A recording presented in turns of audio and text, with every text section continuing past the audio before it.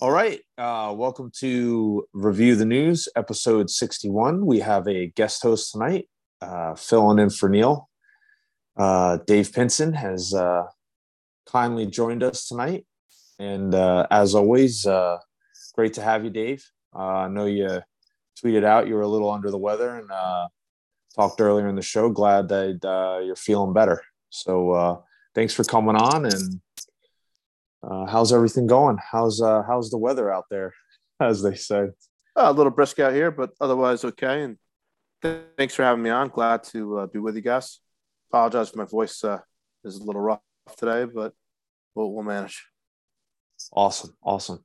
Well, I guess for first things first, Todd, I'll leave this question to you.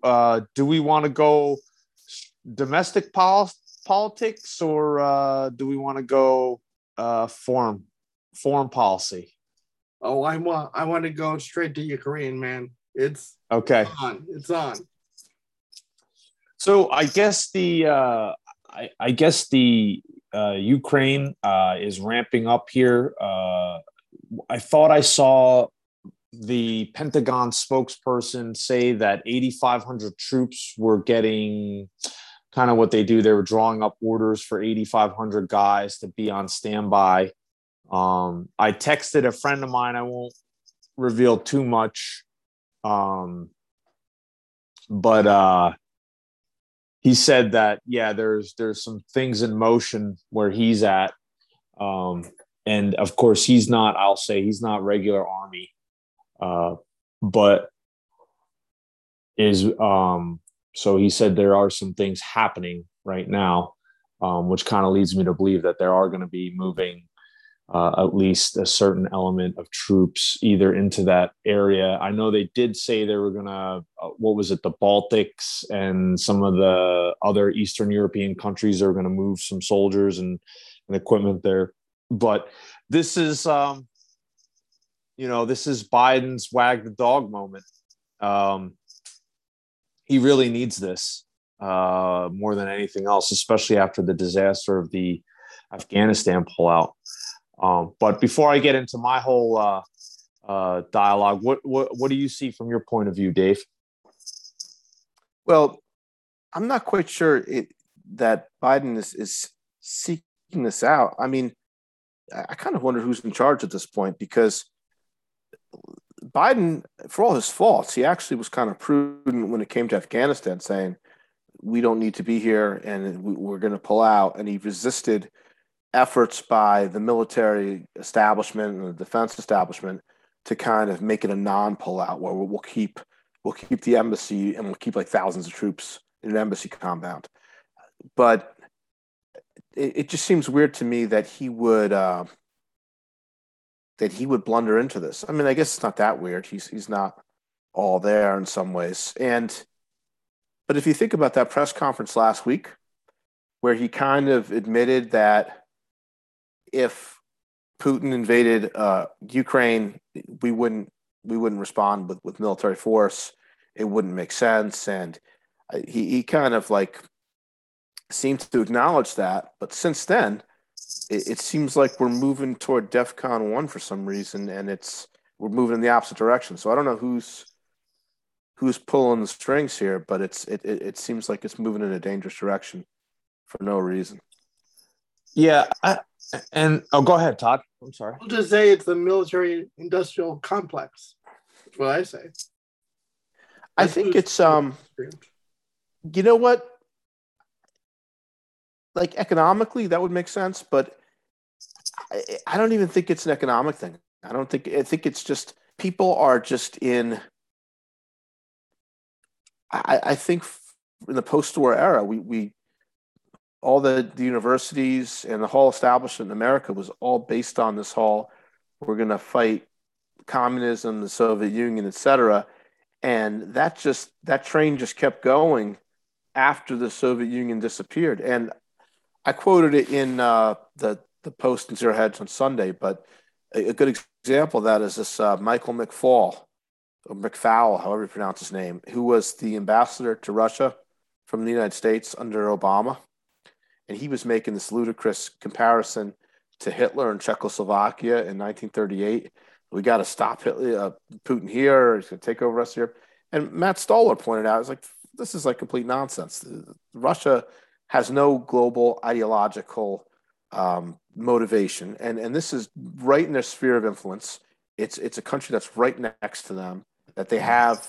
I mean, it was one country for hundreds of years.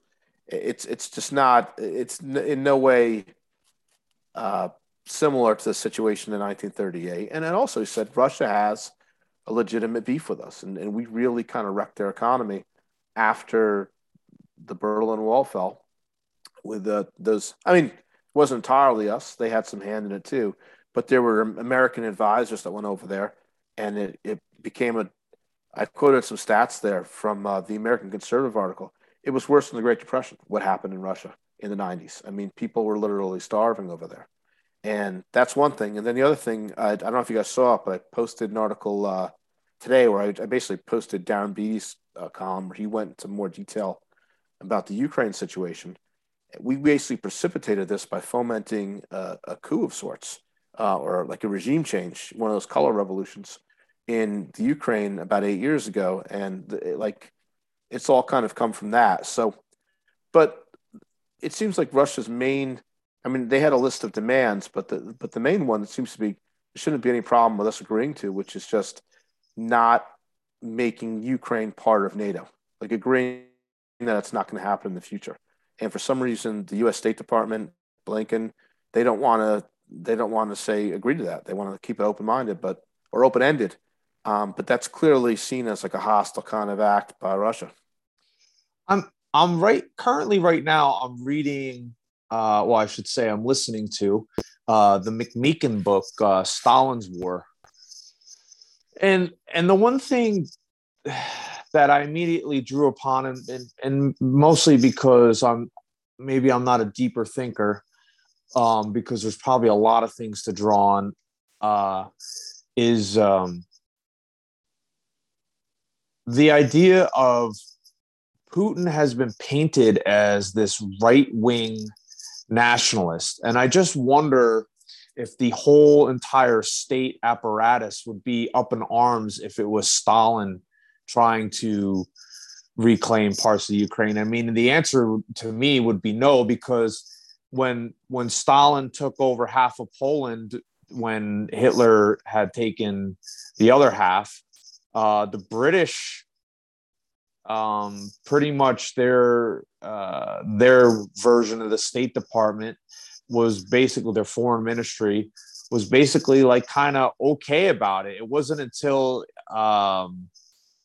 Stalin moved against Finland that the British realized that there may be an issue with Stalin wanting to make these huge territorial grabs. But for the most part, the foreign ministry, which at that point had a lot of communist sympathizers really had no problem with Stalin, walking straight into Poland and taking half of Poland. It's an interesting point, because that's the reason the reason that they went to declare war on Germany, because Germany violated Poland's sovereignty. Yeah, and that was the whole thing, is that they didn't declare war on Russia, even though Russia wound up, because Russia was smart, right? They waited for Hitler to do most of the fighting, and then they came in, they're like, oh, we're just doing a policing action, right? Meanwhile, they're losing they lost 1,200 troops the first day they entered in Poland and stuff like that. Yeah. But it wasn't until they really started agitating in Finland that kind of woke everybody up to be like, well, wait, what is he actually doing? He's not this, it's not this idea of he's just coming to help people. He's actually being very aggressive. And so my point in all this, though, is when you see how left our State Department is, I mean, you go back to even all the communist sympathizers that were in FDR's regime. I just think really the obsession with Putin is because they just, for better or for worse, or whether he is or he isn't. And that's where I love, Nicola Saldo, all his stuff that he wrote. He had his Substack. He did like a series on that book, The Godfather of the Kremlin, and he went into all of his stuff.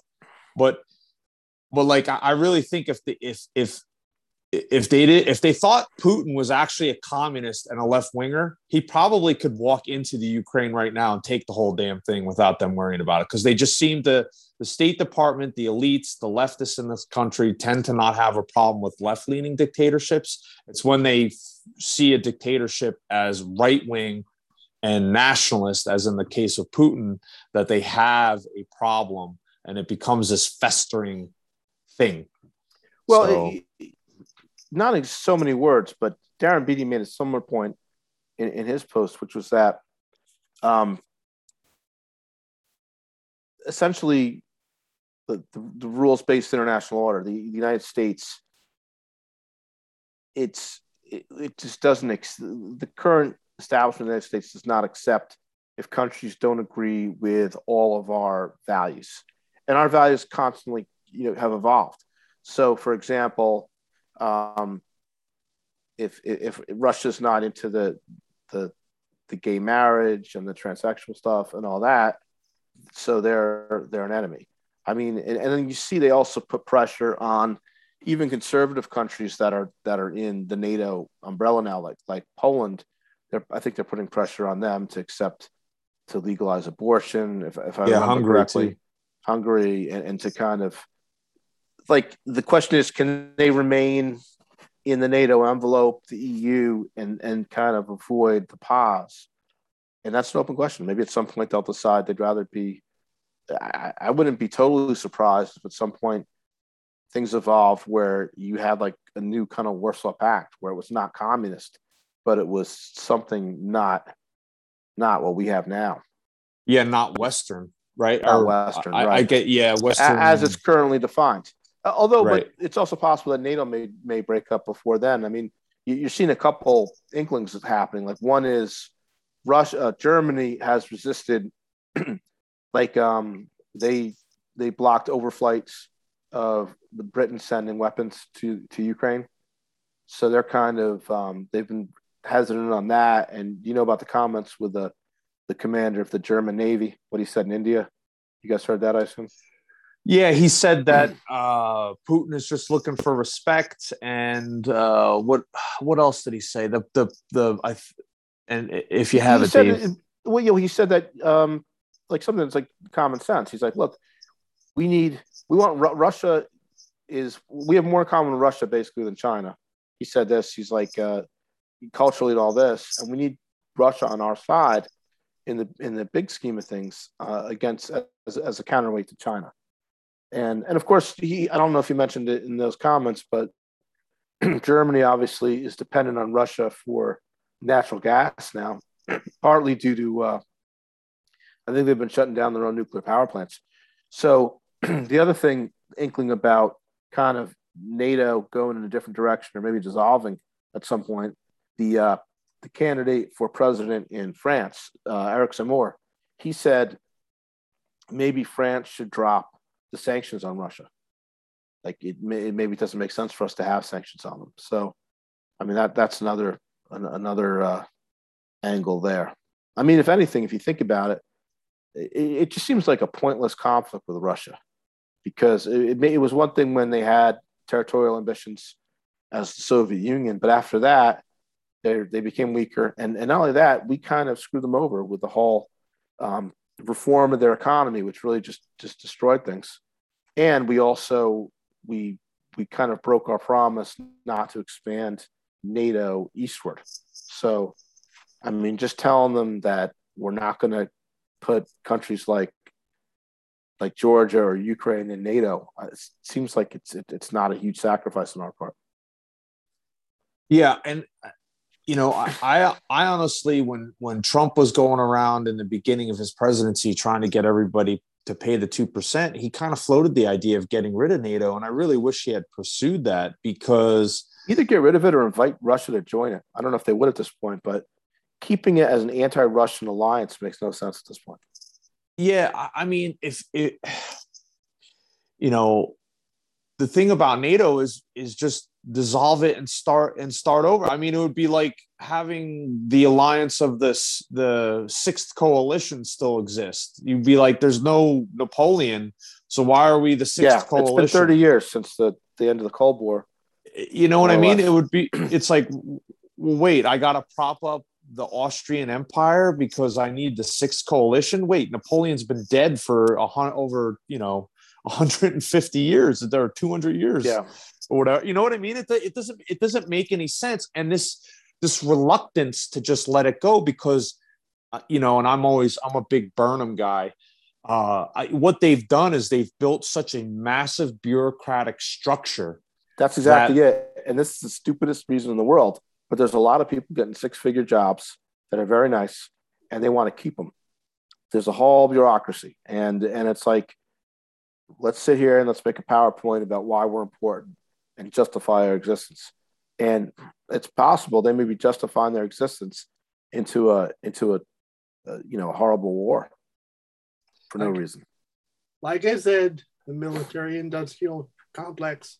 Dwight Yeah, Eisenhower was still correct in 1952.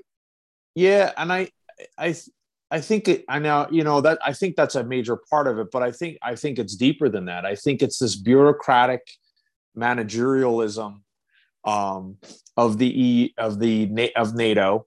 The simple fact that they just won't dissolve, because you could like Dave just said, you could reconstitute an alliance against, you don't have to call it directly against China, but a defensive, you could do a mutual aid defensive pact type things that are even less aggro towards the Russians, and basically still keep the same idea of NATO, right? And just redo it and restart all. I mean, what's better than an old bureaucracy?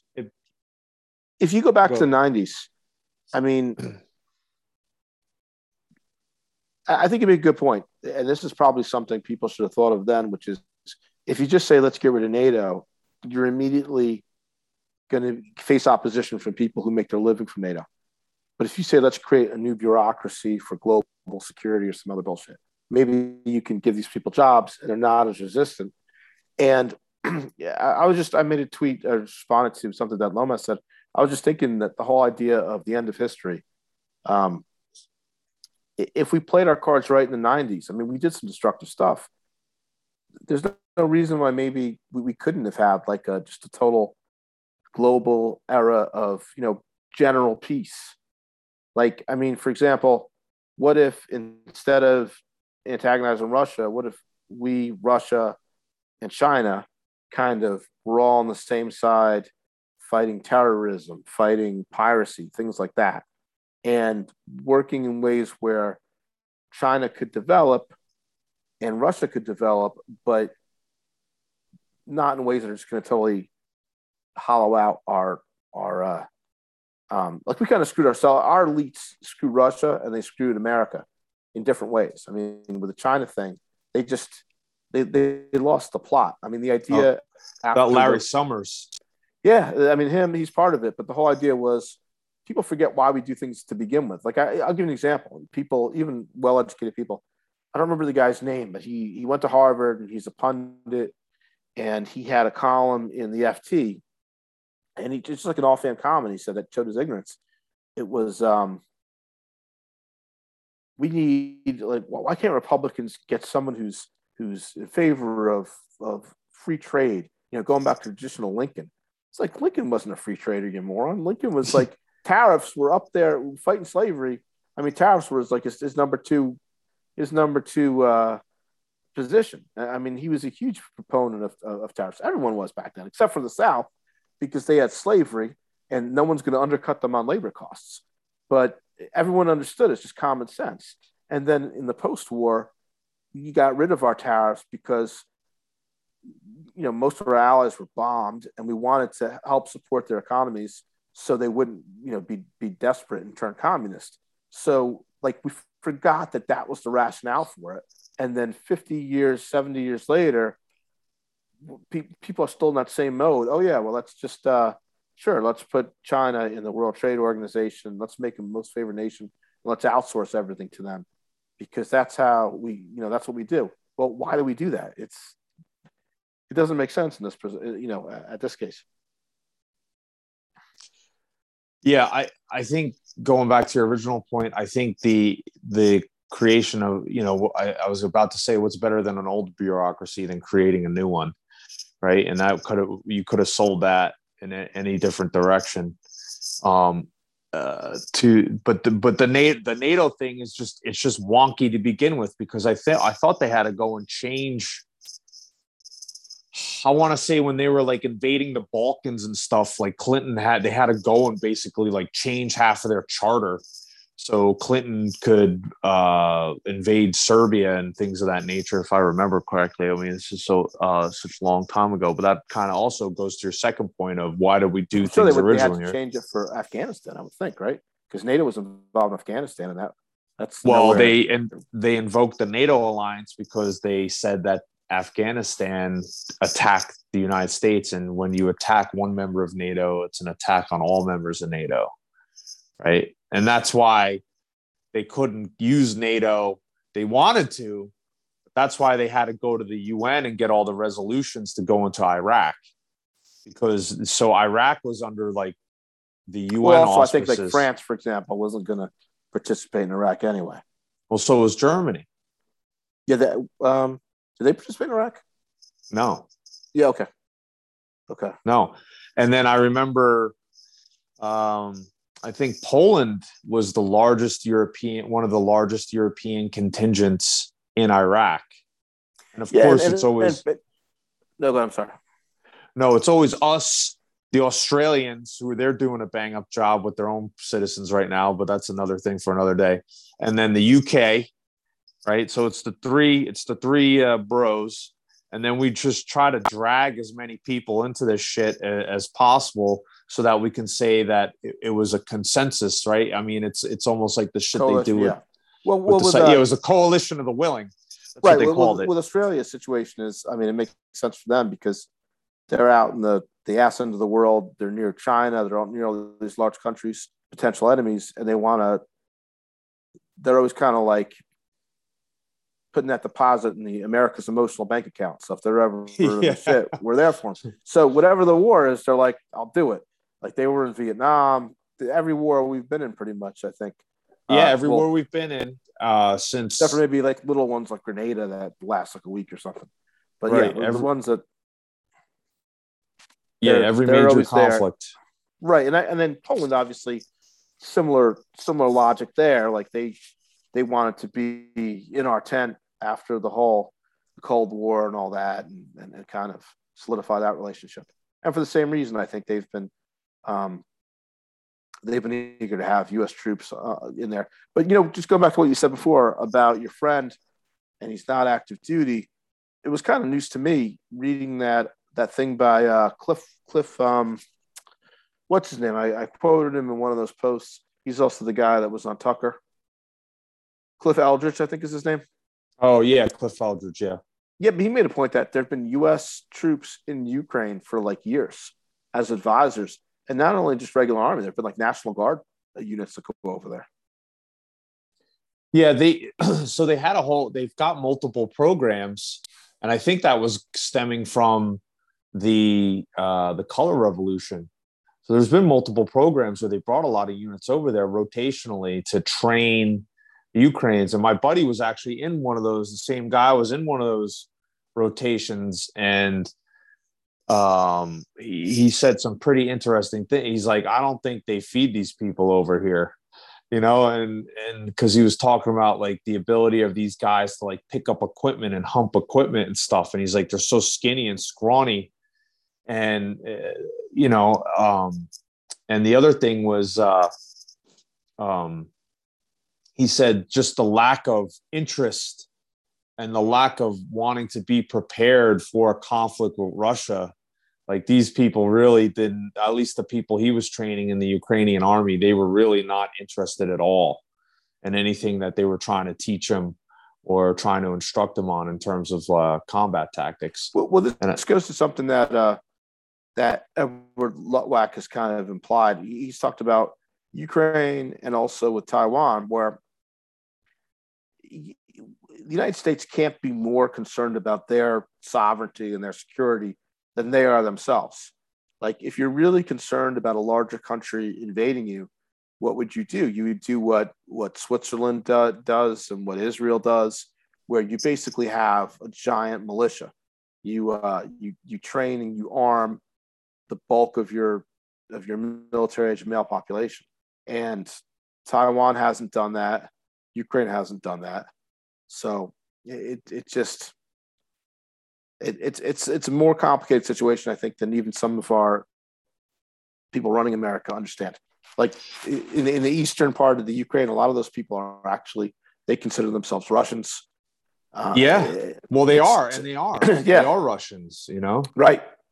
Oh, yeah, and that's another thing with Crimea, for example. Almost everyone in Crimea wants Russia there. They are Russian, and they want them there. Like, why are we making an issue when the people in Crimea are happy the way it is? It just makes no sense. Like, since Russia took it over again, apparently they put a ton of money in new infrastructure and stuff.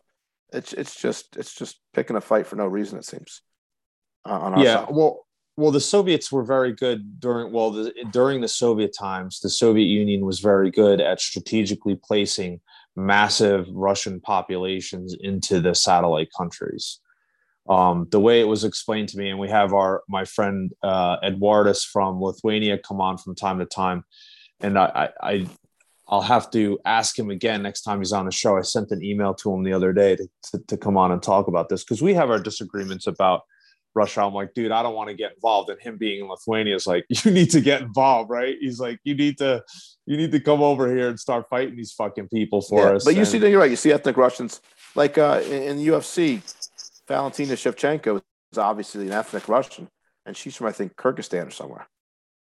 Yeah, and so the way my friend explained it to me was that when the Soviet Union was going into these satellite countries, like I should say the Russians as the Soviets, when the Russians went into all these countries and they saw like all your factories in the city, what they would do is they would basically send like 500,000 Russians to work in all these factories in your city. And that's why, I don't know if you remember this, but there was, I want to say like 10 years ago, maybe even longer, 15 years ago, there was going to be a big hullabaloo because Latvia passed a constitutional amendment saying that you needed to be able to read and write in Latvian, and then you had to, and then that they were also at the same constitutional amendment that got passed, they passed another bill in their parliament that got rid of the rest of the Soviet era statues of like Lenin and Stalin.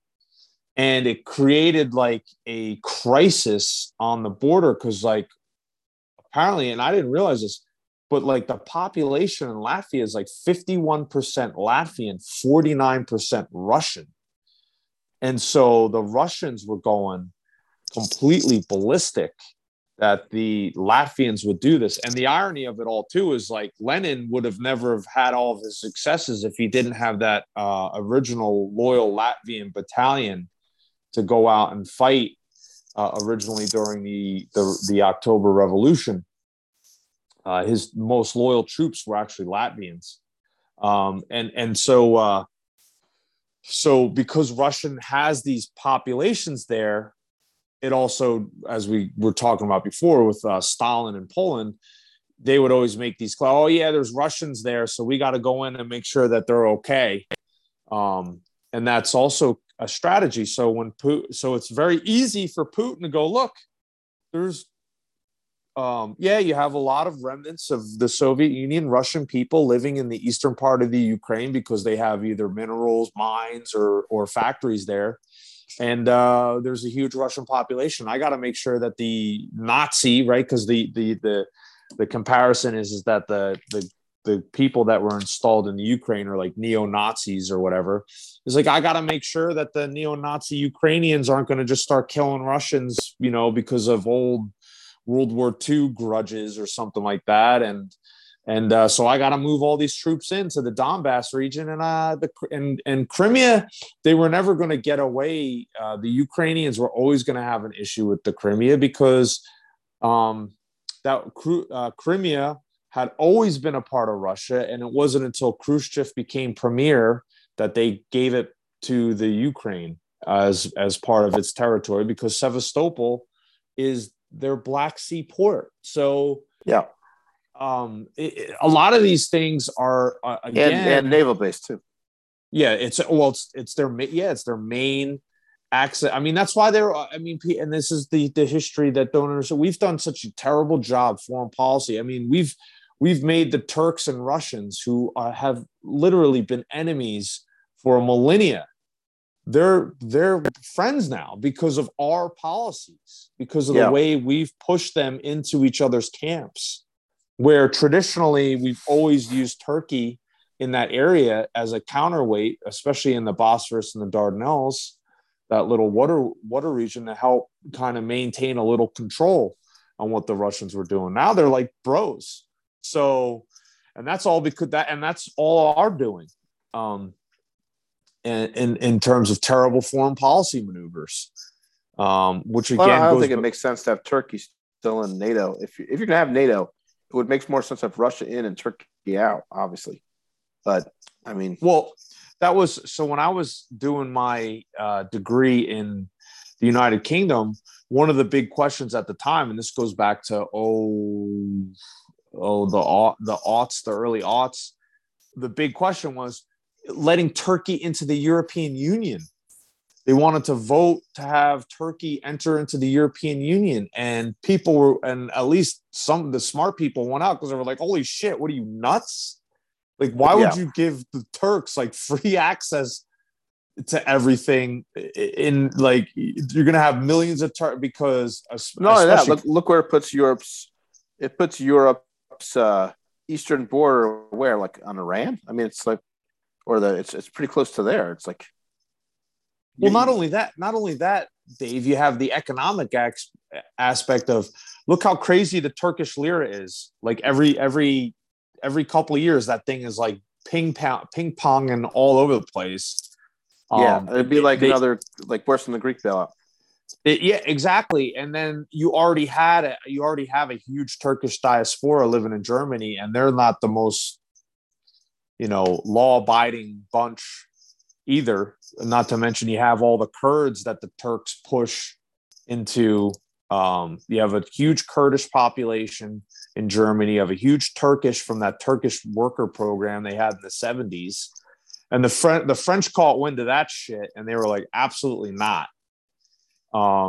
Which is ironic in itself, right? Due to the fact that all the post-colonial or all the former colonial people live in France now, and there's like millions of no-go zones, and that's a whole nother thing. But yeah, when you look at the Ukraine Russia thing right now, it absolutely doesn't make it makes zero sense from an American geopolitical. I mean, you just extricated us out of a war so we could recover what you would think like some finances and some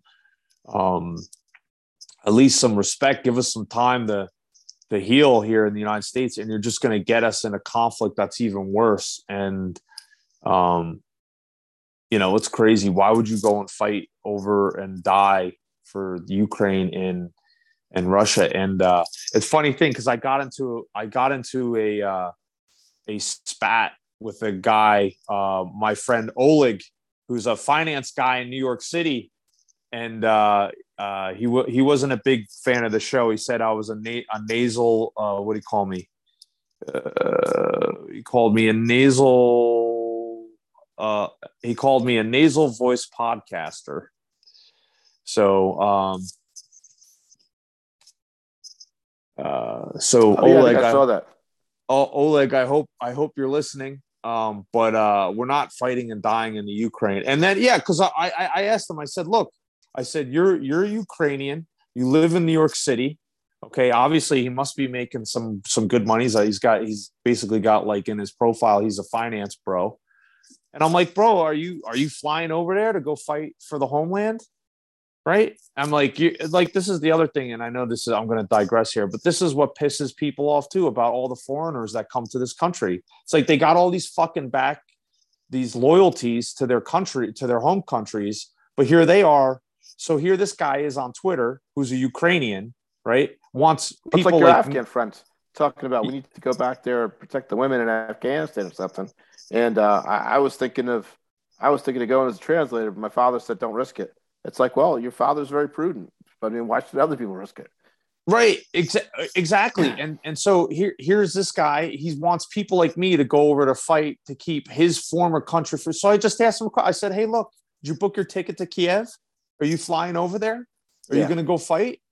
And he's like, "Oh, you're a Twitter tough guy. How about I pay for you to fly to New York City and we have this conversation in person?" And it's the first thing I think in my mind is like, listen to this fucking guy. He's gonna fucking what, punch me in the face to make himself feel better and try to get me to go fight and die in the Ukraine. Like, he would rather pay to have me fly in so he could do whatever he wanted to do, right? Fight me or whatever, right? Because that's basically what he's saying. So he would fly me to him in New York City to fight me, right? To prove the point that people like me If you're need a to tough go guy, over there. go to Ukraine and fight Russia. That's what I'm That's what you saying. want to do. It's like, Yeah. bro, it's like you totally proved my point, you asshole.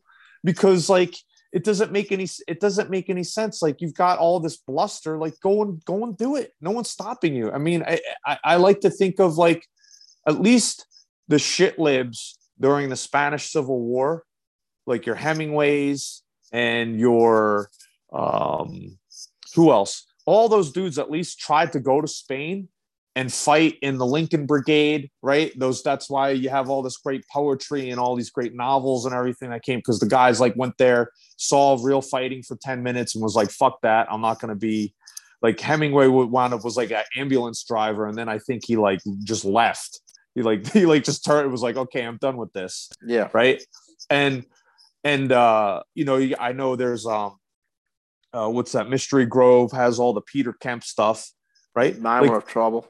Yeah, mine were of trouble. But Peter Kemp was on the national side at least, and he stayed and fought to the bitter end. But I'm saying at least people then kind of put their money where their mouth was, right? They bought a plane ticket to Spain if they believed in the cause, and they went and fight. Now you got these foreigners living in our country, and they're like, "Hey, you need to go over there." And it's like you go. It's your place. You go back. Go back and fight for it. Fight for your freedom. Yeah. Right? Instead, you're over here telling us what's wrong. Number one, what's wrong with our country? And number two, after you're done explaining it, I mean, that was like the tweet.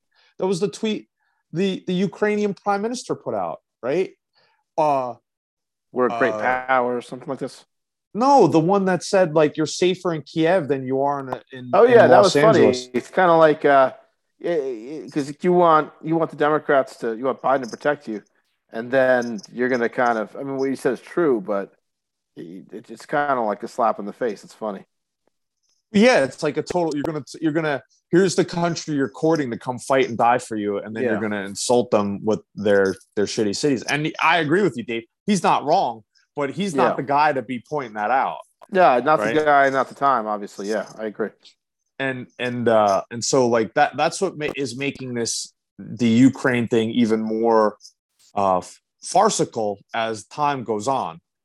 And then I know I'm going off here, so please jump in and stop me. But I want to talk about that second article that you had written in Zero Hedge about what was it, women in the wrong place or something like that. Oh yeah, that was right. I posted Emil Kierkegaard's. I had a little commentary above it, but that was Emil Kierkegaard's paper, or not his paper, his post about the differences between men and women, and he talked about we can talk about that too, sure. Well, my point is with the Emil Kierkegaard thing, and this is in relation to the U.S. Army, right? So I was thinking about this earlier, and this is what this, because you see all the transgendered now, all the women, right? The Army posted a tweet with like a Lana Del Rey quote. I'm like, what the fuck is going on, right? Yeah. They post a tweet. It's kind of like, the stolen valor they talk about. Yeah. It's almost like stolen Americana, I would say, in the sense that Lana is, her whole thing is kind of like Ralph Lauren, like it's all Americana and American flags, and it harkens back to decades where America was more American than it is today, more traditional. And the U.S. Army today is doing the opposite. They got the recruiting video with the two lesbian moms, and they're totally at the cutting edge of wokeness. And Lana's not. Lana, as far as popular culture goes, she's conservative. She's reactionary, basically. And you're going to try to associate yourself with her. Get out of here. I mean, it doesn't make any sense. Well, I even thought of it even Get your even name deeper. out of her mouth.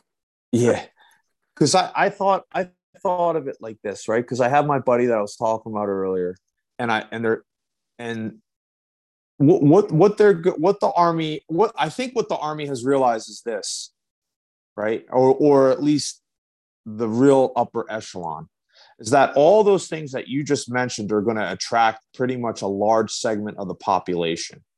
And I can say this being a vet myself, right? Most of those people will never ever do any fighting.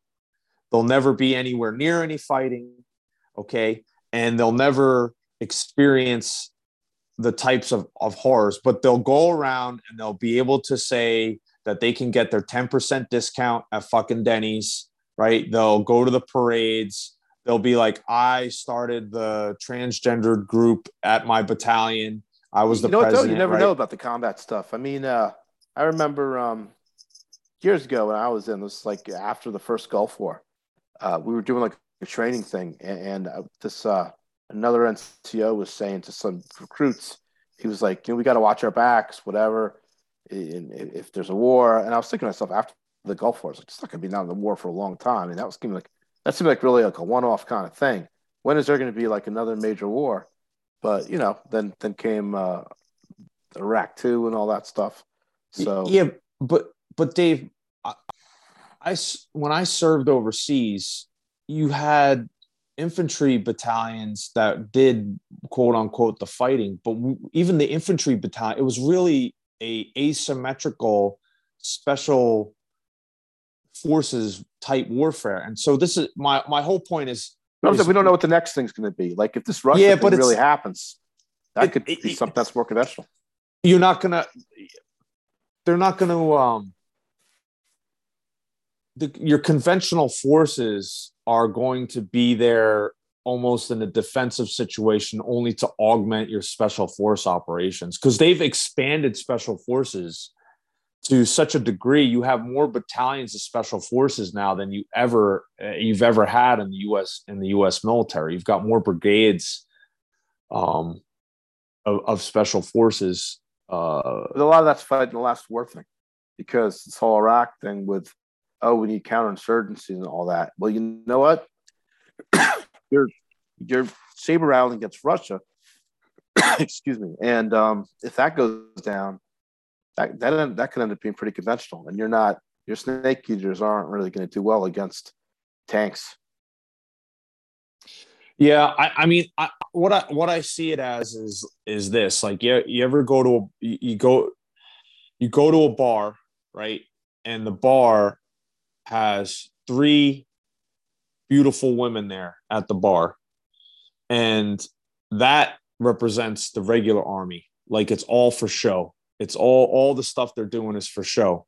But in the background, you have this dude who's like the guy you don't even really pay attention to, but he's the one making all the drinks because those three beautiful girls, they can't make a drink. They can't make the drinks fast enough. They can't get them out to the customers, but he's the guy hustling in the background. And that's really to me, your special forces element. Those are the real guys that are going to be doing the fighting. So this idea, like, you have all these women in combat, all these combat roles and this stuff they keep showing you, it's complete junk, because in the end, the guys that are going to be fighting is going to be either special forces, or you have like your Ranger battalion, and you have some of your infantry units, which are still all male dominated, right? I mean, but all this other stuff, the bulk of your army is support. And that's really what they're that's really what they're showing. They want to get women in combat arms, but let me tell you, when women start showing up, even more so than before, because this happens sometimes, but not always. But when women start showing up, missing limbs, dying at the same rate. I mean, how appalled were people when the female Marine, what was it, like one or two female Marines were killed, the third out of the, what was it, like the 8 or 9, or the ones that were guarding the evacuation out of when the suicide bomber hit at in Kabul. So I mean, I think a lot of that stuff's window dressing. You absolutely don't want a conventional war with Russia, because you couldn't. Number one, at this point, who's going to join the U.S. Army? How are you going to, if let's say they launched into Ukraine tomorrow? Let's say Russia just says, you know what, fuck you. They roll the tanks in to the Ukraine. Ukraine goes, okay, we need the help, and Joe Biden sends the regular army, and then you're in a situation where you're in Iraq, right? And you're like, well, we're going to be longer here than 6 months, so we need volunteers. I mean, unless the army is going to come out and pay people like $80 an hour, basically, to go and fight, which I guess they could if they just print money. But I mean, it would be an utter disaster, because how the hell would you even get people to fight? They could draft people. They'd bring the draft. You think they'd bring the draft back? I'm just saying they could. I don't know if they would. Yeah. Well, I mean, now I don't think it would be popular. Well, here's the funny thing, right? The women fought to get on the, what was it, the selective service stuff. Yeah. So guess who's getting drafted? It's not just their it's sons. like you guys remember the meme war from 2016, where what was it, Ricky? Ricky Vaughn. Was he the one that did it with like the women in the uniforms, and it was like, vote for her so we can serve against Russia or something like this. It's like the meme's becoming a reality. Yeah. Well, Rams Paul posted some funny tweets about like with the military and the people in the military who are going to go fight against it, and it was like some of those, what was that round table of those, like male to female officers, and they're all wearing their skirts. Oh yeah. And you're just like, geez Louise. But kind of goes back to your point, right? Because Russia won't buy into the whole I don't know if you saw the picture that I used for the new article on Zero Hedge. I got it from someone on Twitter, where he took General Milley and he kind of made it look like he's in drag. Yeah. He put lipstick on him and all that. So, like, that's something I probably could only get away with on Zero Hedge. Assuming I can get away with it there, we'll find out. Well, again, the Army, I mean, they had, what was it, on MSNBC? They bring Colonel Vindman on all the time. I mean, you can't, this is a guy who was being approached to be the defense minister of the Ukraine. And then he's going to turn around and talk about not, that he doesn't have dual loyalty and all this stuff. It just blows my mind. It like how we got here, how far we've gotten away. And then just even more so the point, and you brought it up before beautifully, it's like, what a waste. Like, we could have put this whole Russia thing to bed in the 90s, and here we are. And I really think if Putin was a left winger and was like a communist for the workers, I'm going to give, and kind of had that same kind of rhetoric, I don't think he'd be in half as much trouble. He'd be operating under the radar.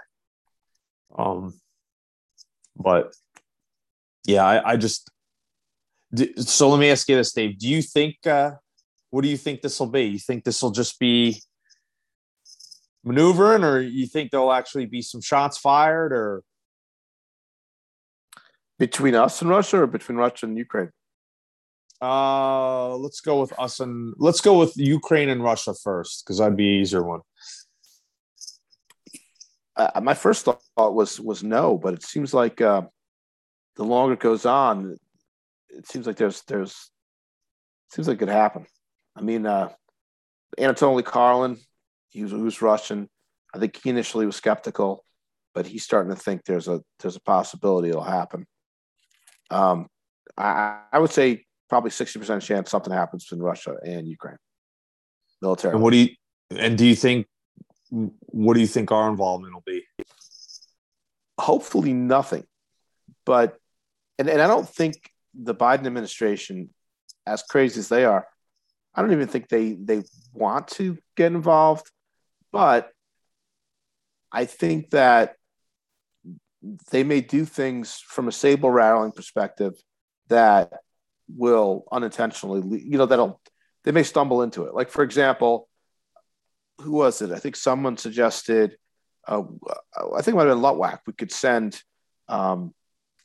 send naval ships to the Black Sea to confront Russia.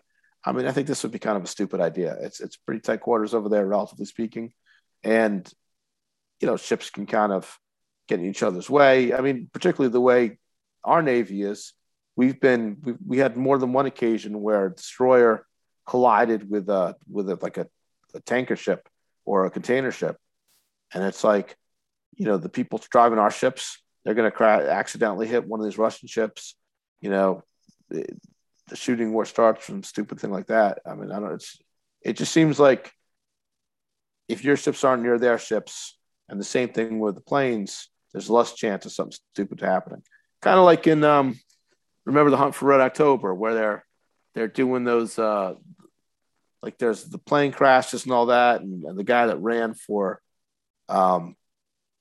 he ran for president. He was a senator. He was also an actor.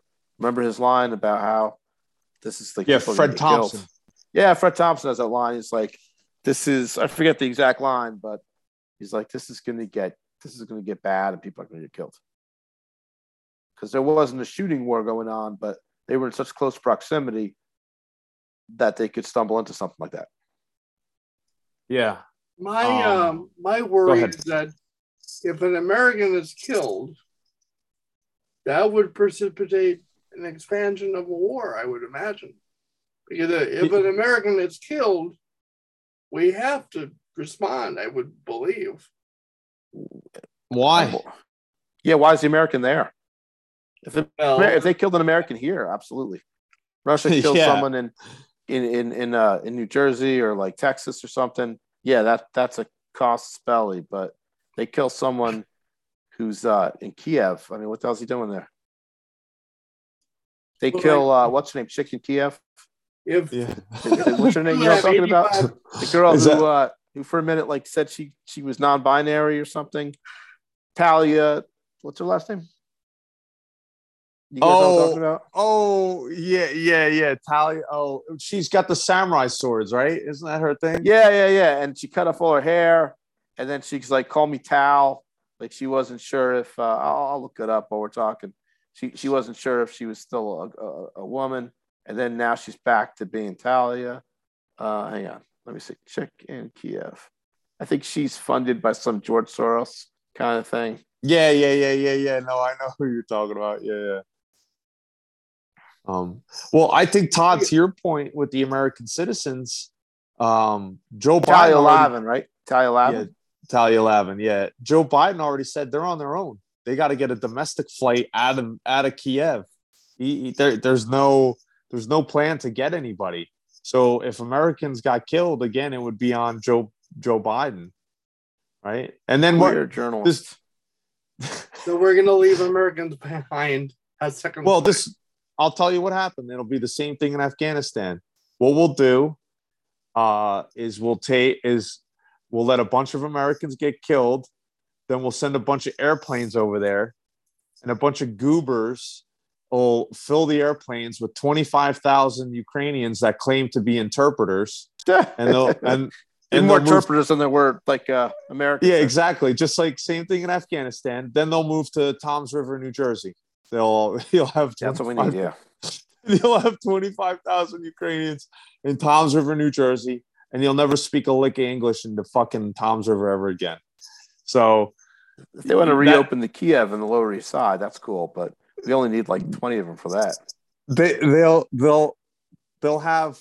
I mean, and that's I hate. I mean, I'm laughing about it, but that's exactly what That's exactly what'll happen. The NGOs will come in. Oh, you got to rescue all these Ukrainians. What'd they do? Well, they gave an American guy a glass of water one time. Oh, bro, he's one of us. Get him on the plane.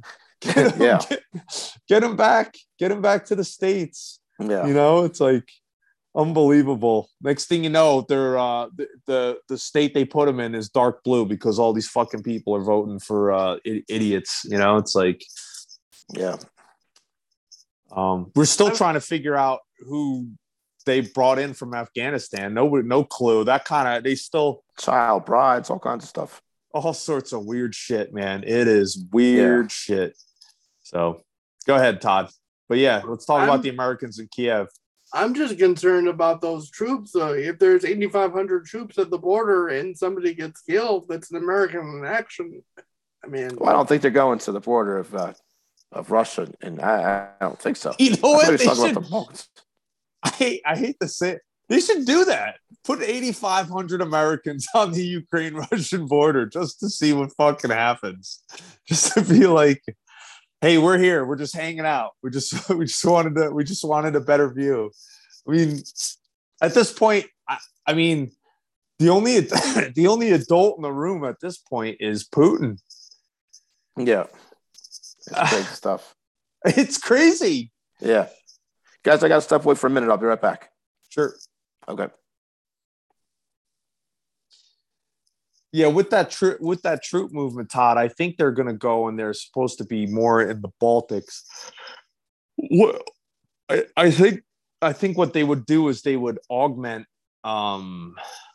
the troops that are already there. I think it's just kind of just to call up people to call them up. I don't think 8,500 dudes aren't going to do shit. I mean, that's if he was calling up the entire 82nd Airborne, now you're talking.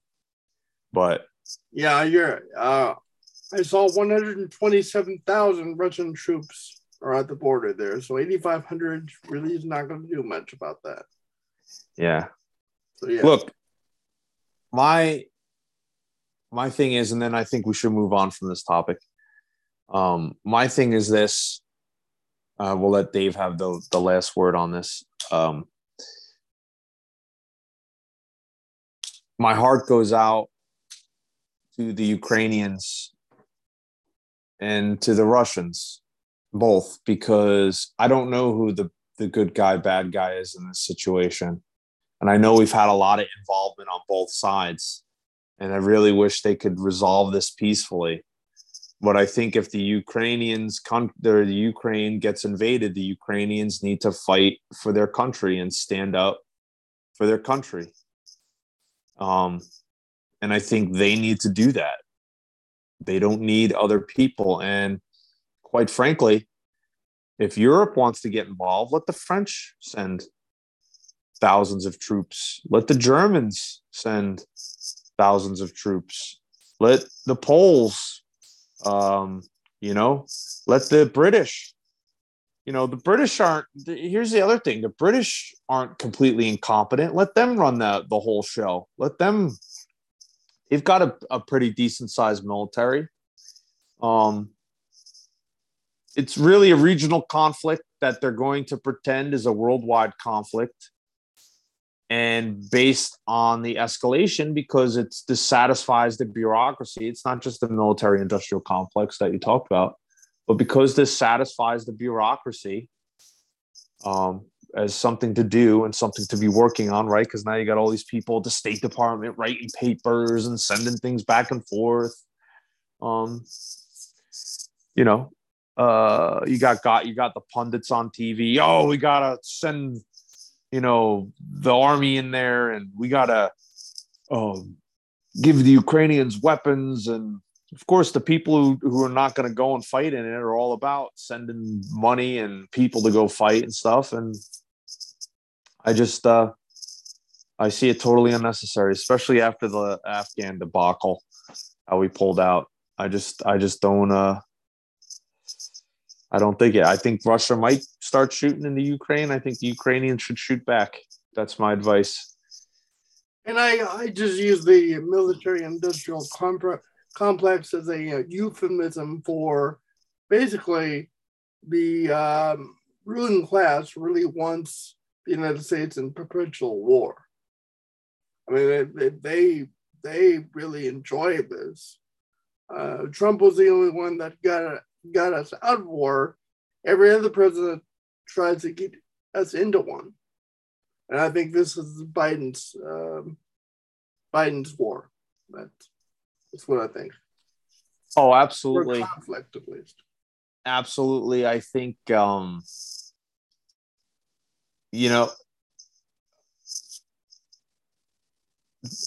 the one detraction from Trump was that he actually never 100% extricated us out of anything. But the fact that he started the conversation, we should always tip our hat to, because he was the only one who showed some commitment to doing that. And I think that's a great point, Todd. And I think, and this is something we could ask Dave, which is the DeSantis Trump, what his take is, if that's a real beef or not, or if they think they're going to run. But, I think this would makes Trump a front runner. I think Biden, or whoever Biden's handlers are, especially Kamala Harris. I'm Kamala Harris. I'm in the White House every day telling them not to do this. Because what is the one thing Trump runs on besides everything else that's going haywire? What does Trump run on? Hey, remember me? 4 years, no wars. Right? Now you got your kids are fighting in the Ukraine. Why are they in the Ukraine? Well, elect me and I'll make sure that doesn't happen, or I get them out of it, or whatever. So, yeah. And I think that beef between DeSantis and Trump, I'm not surprised DeSantis would run against Trump in the primaries. I mean, quite frankly, I've heard a lot of scuttlebutt about how Trump has baggage, and any of the Republican would be more well positioned to win. And I've heard the perspective that Trump is the only way a Democrat would win in 24. So I could definitely see that. Well, I mean, there's even talk. I thought I saw some chatter in Twitter about Hillary Clinton trying to primary Joe Biden. I don't know if you saw any of that. I saw that, and I would love that. I think that would be an interesting primary debate. Her versus Joe Biden. I mean, that in itself would be worth.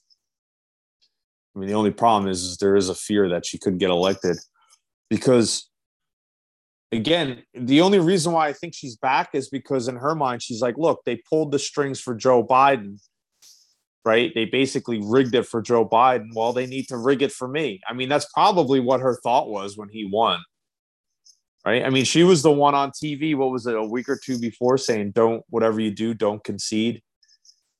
So. Yeah. In her mind, I'm sure she's owed. I mean, for her years of service, basically. Yeah. So I think I don't think the Trump DeSantis rivalry is as bad as they say it is. I think there probably is some overlap in terms of their people. So maybe there's definitely some personality conflicts probably between their people, the DeSantis people and Trump people, because obviously Trump lives in Florida, right? But I mean, I would love to see a DeSantis Trump primary, just so Trump could sharpen up a little bit in terms of debating and policy wise. But I mean, I don't think a President DeSantis would be terrible. The thing that I think DeSantis has the edge over Trump is DeSantis knows how to navigate these governmental bureaucracies, because he's been very successful in Florida navigating the courts, navigating the legislature. I mean, even my cousin, even my cousin, who's kind of like a quasi shit lib, he really didn't even have much to complain about Ron DeSantis. He was kind of like, yeah. Oh, I guess at the time his complaint, DeSantis was getting into it with like the county commissioners or something like that over some dumb shit. And he was like, well, those county commissioners are right. DeSantis is wrong about that. And I was like, dude, this is such a non-issue. I was like, nobody's even heard about this outside of where you're fucking talking about. And he was like, yeah, but this is important to us. I was like, oh, I'm sure it is. But I was like, it doesn't really, I was like, it's not a Florida wide thing. It just seems like it's a county thing. Well, yeah, it is. And this, that, and the other. And I wish I remember what it was for the life of me. But this was like, I want to say 3 years ago we were talking. But yeah, so, I mean, even he couldn't come up with enough negative stuff to say about him. So, I mean, that just shows you what a great job DeSantis is doing. I know that's very anecdotal, but this is someone who wouldn't compliment him if he didn't have to. Yeah, I mean, obviously, if Trump wasn't running, or if he was somehow had already served 2 terms or whatever, DeSantis would be the front runner for the nomination. Obviously. Yeah, I wouldn't take it though. Going back to your point earlier about 12 years.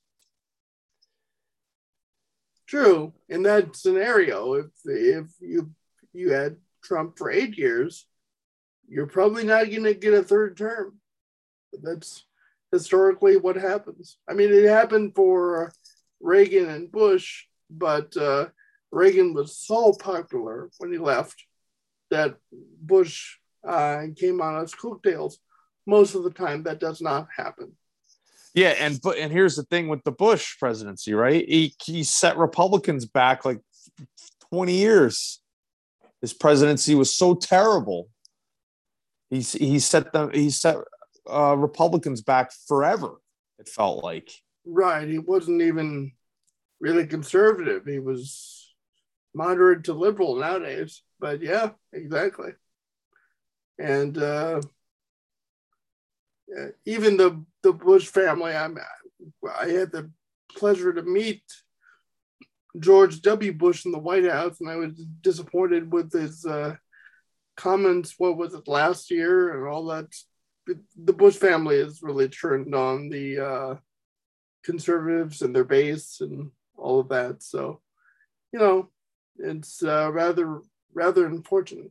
But getting back to Trump and DeSantis, I was waiting for somebody besides Trump to get in there because, first of all, the mainstream, as you say, the non-Trump Republican Party had to have somebody step up for them. The Never Trumpers, even though DeSantis won't say that, but the Never Trumpers needed somebody to step up.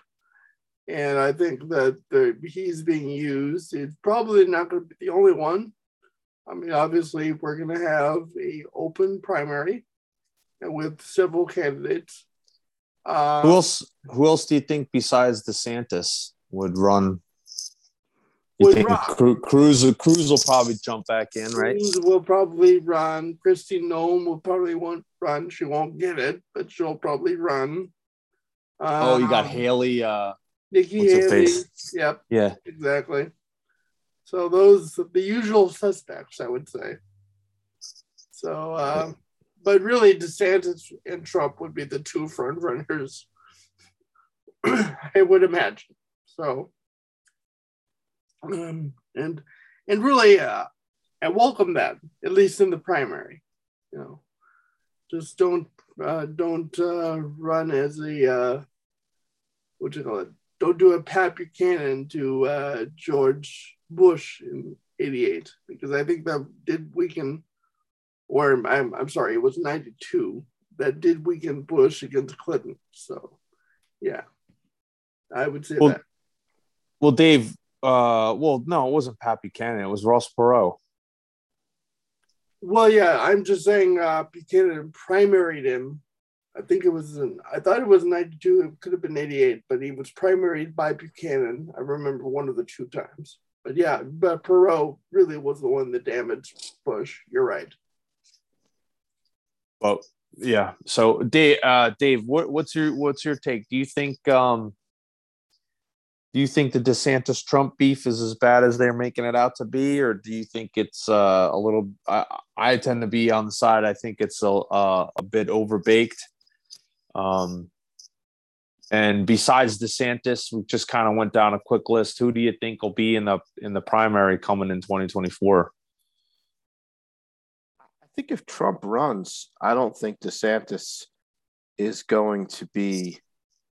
I don't think anyone serious is going to run against Trump if Trump decides to run, and I think Trump is going to run. I don't think because anyone who does is going to burn their bridges with Trump's supporters, who are a lot. So my guess is what will happen is Trump will run, and the people who are going to run against him, you'll get like some. Not like an Evan McMullen, but someone like that. You get some fringe kind of Kristi Noem, maybe, or someone more. Probably, even she is probably too savvy to do that. It's probably like a total no-hoper would run against him. Just somebody to maybe collect some money from the Never Trump people or something. I'd really be surprised if DeSantis ran against him, but. Mike Cernovich, who I don't always agree with his stuff, but he did have an interesting point. I think it was over the weekend. I don't know if you guys saw it. He did have he blocked me. Oh, okay. We found one person that blocked you and hasn't blocked me yet. But the point he made was he kind of gave pros and cons for DeSantis and Trump. But this is an interesting pro for DeSantis he mentioned. He said the next election, there's going to be lawfare after the next election, and probably every other election going forward. And an advantage DeSantis would have is he would get some of the high-profile lawyers, to support him. And he, I think, going back to Bush Gore, Bush had heavyweights like former Solicitor General level attorneys. Whereas Trump, his point was, at least last time, was kind of blackballed by a lot of the big lawyers.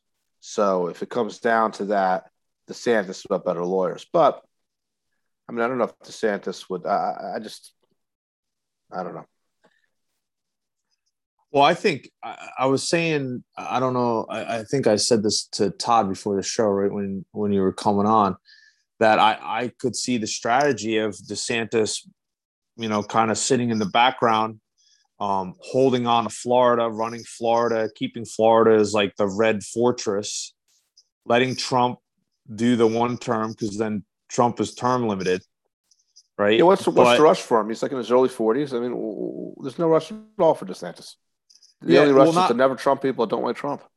Right. And the other thing is that he doesn't run into the problem of having an 8-year incumbency that you have to follow up and differentiate yourself, even though you're in the same party as the person with the baggage, right? It's like John McCain didn't have a snowball's chance in hell because he had to basically defend 8 years of Bush's administration, which was extremely unpopular by the time he ran for president. You think so? Like, you think he really? I don't know. Honestly, I don't think. I think McCain lost for two reasons. I don't think he really was trying to win, to be honest with you. Well, I was going to say, I think he lost for two reasons. One is when he came out and he made that idiotic statement about not suspending his campaign because during the one with the Lehman thing. Yes. He did that. And then the other thing was the statement he made about like not attacking Barack Obama on a personal level or some crazy bullshit. Like he wasn't going to go after Barack Obama for it. Meanwhile, Obama's running ads about like John McCain basically coming to kill your children, which, if McCain had his way, he wouldn't kill your children personally. He would just send them to another country to die in the Great War Machine. But then he also had to defend 8 years of Bush. He had how do you differentiate yourself? You voted as a senator for 8 years of all this shit. what makes you different now, or like, I just think, I really don't think, the other thing is John McCain isn't the man that everybody makes him out to be, right? I don't think John McCain really could stand there and do that and defend that and could rise to the challenge. So again, my whole point is that DeSantis would have 4 years of Trump. And if Trump had done one or two good things, let's say he gets elected in 2024 and 2028 comes around, DeSantis could be like, look, I'm going to continue these one or two things. It's a fresh 4 years. You don't have that kind of party hangover, but that's just my gist. So I'll tell you, just going back to 2008, I think that had Romney won the primary, he could have won the presidency then, because that would have been the perfect environment for him. 2008, middle of the financial crisis, and you got a guy that looks like Mitt Romney and has that resume with all the financial background. He could have done, what John McCain was trying to do. Oh, I'm going to get everyone together and we'll talk about stuff, that kind of thing. He could have been like, you know what, in this environment, who do you want? Someone who's been in finance for decades, in government, or a guy that's been in the Senate for 2 years and gave a good speech. But what are the damn?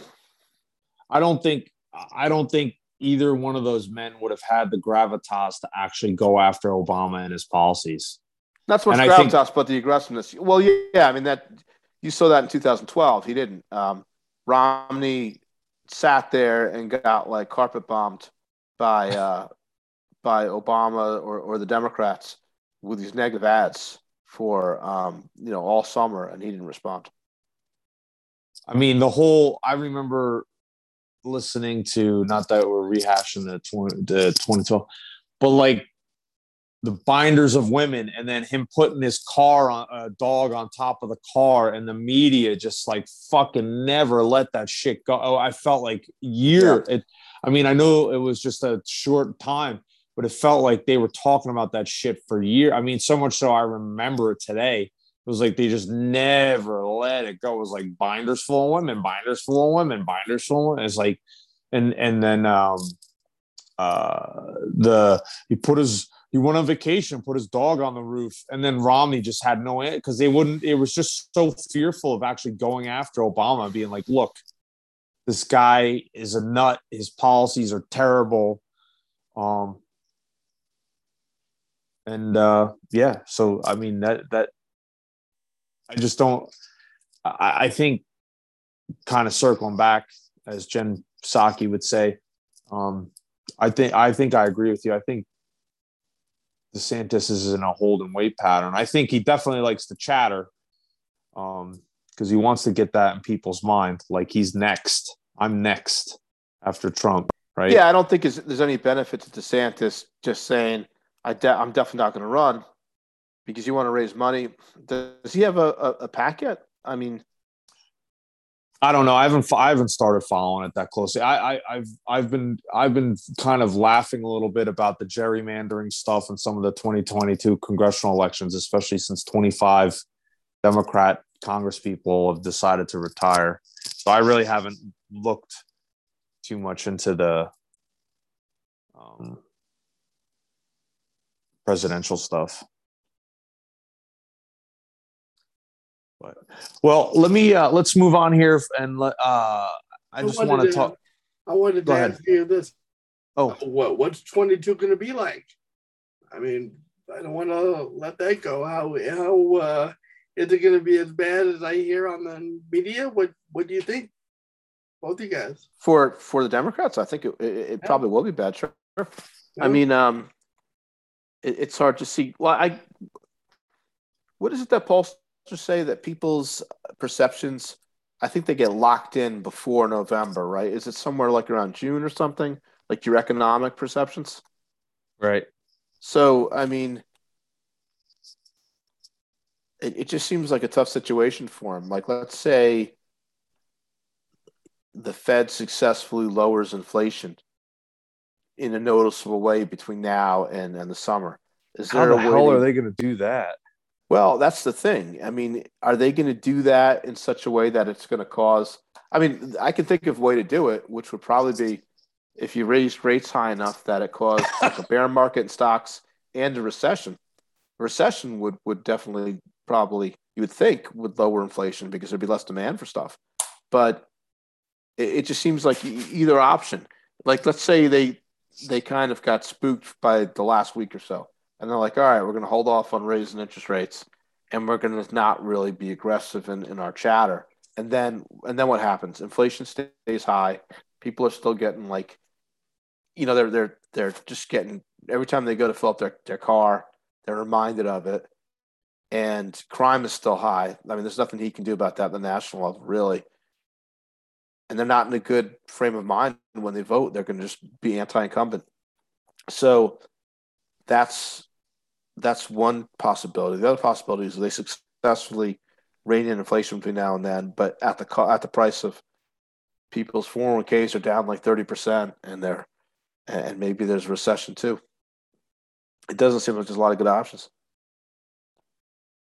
Yeah, and that's why I think I'm with you. I think it's going to be terrible for the Democrats in 22, but the Republicans are going to walk in. They're going to have a huge fucking problem. So because, and I think the Democrats have played this perfectly because it's going to be up to the Republicans to fix it, and I don't see how you avoid some sort of, maybe not a recession per se, but at least some recessionary stuff. I'll use that as a technical term. Is going to happen because you have to do something. I mean, if they walked in tomorrow and just turned off the printing presses, that alone would cause so much problems and pain that I just don't. I think Republicans are going to sweep in, but I don't think. I think they've got a long road, and I'm just afraid that they're just going to kind of keep continuing to kick the can. Well, obviously, with Biden and the White House, you're not going to. I mean, the Republicans won't actually be able to do anything. That's not true. In Congress, if they wind up having the House and the Senate, they can impeach them. Well, not only that, they want to play that thing, which they won't do, because they're. I mean, I don't see Speaker of the House Kevin McCarthy leading that charge. But to Todd's point, I think the more important thing is that I think the blame for the economy is going to go on the president, not Congress, particularly Congress that just got elected in. Yeah, well, that's a good point. So yeah, so I mean, what they should be doing if they get in would be to come up with just pass a bunch of bills and let Biden veto them and just shape an agenda for the next Republican president. And then they could say in 2024, they could say, all right, well, you know what we're going to do. If we get reelected and we get Trump in or whoever, A, B, C, and D, this is the stuff that's going to get passed. So they ought to be thinking in that way. And then it's like there'd be no need for a whole bunch of negotiating. It could be just like a first agenda, first term agenda ready to go. Yeah. No, that's actually pretty sound strategy. I just don't know if they're bold enough to do it. And I think it also depends because if you get the tricky part is it would kind of help if you knew who was running for president. Like if Trump came out and announced, and then there was like a tacit agreement that no one's going to run against him because they would lose, then Trump could help them shape that legislation. Otherwise, if you're shaping legislation with the idea that it's going to be someone with, I mean, it shouldn't be that huge a difference because what's popular in the Republican Party, if they want to be honest, is Trumpism. So whether it's Trump or not Trump, it should be broadly nationalist, populist types of policies. Yeah. And I think it all depends on if there's 100 Joe Kents that show up to Washington D.C. in in January of what was that? They In start right away, don't they? The Congress, like in November. In November of 22, or is it going to be 100 Kevin McCarthy's that show up? Because that really is where that's really where your policy is going to get dictated. Because Marjorie Taylor Greene is not the same as Liz Cheney, right? We've seen that. So you almost have like a Democrat-Republican divide within the Republican Party. So you have the neocons that still need to get purged out of the party. And there's a lot of issues. So that's what I mean. Like you're saying, I mean, that's a wonderful strategy, but they've got a long way to go to get there. And then you got to find a leader, because Kevin McCarthy is not going to do it. Nothing he's done has shown me that he's got the leadership skills he can't even keep control of his caucus as a minority guy. I mean, now you're going to give him the speaker and he's going to rule the majority. Like, I don't think so. That's how you wind up getting guys like John Boehner and shit being the Speaker of the House, is because they outmaneuver the Kevin McCarthys, and they're just kind of slimy snakes, and they know how to maintain power, but they never really actually do anything other than enrich themselves. So, but anyway, let's get into some of the juicy stuff real quick. I wanted to see if you have an opinion. If not, whatever. Well, what'd you think of the Barry Weiss and who's the British guy, Douglas Murray piece on Pedro, about Pedro being an anti-Semite? Did you see any of that? Yeah, and I saw that. I think it kind of blew back on Douglas Murray a bit. Yeah, big time. Yeah, I think he had one line there that didn't make a lot of sense to me, where you shouldn't make fun of someone's appearance unless you're like an Adonis or something.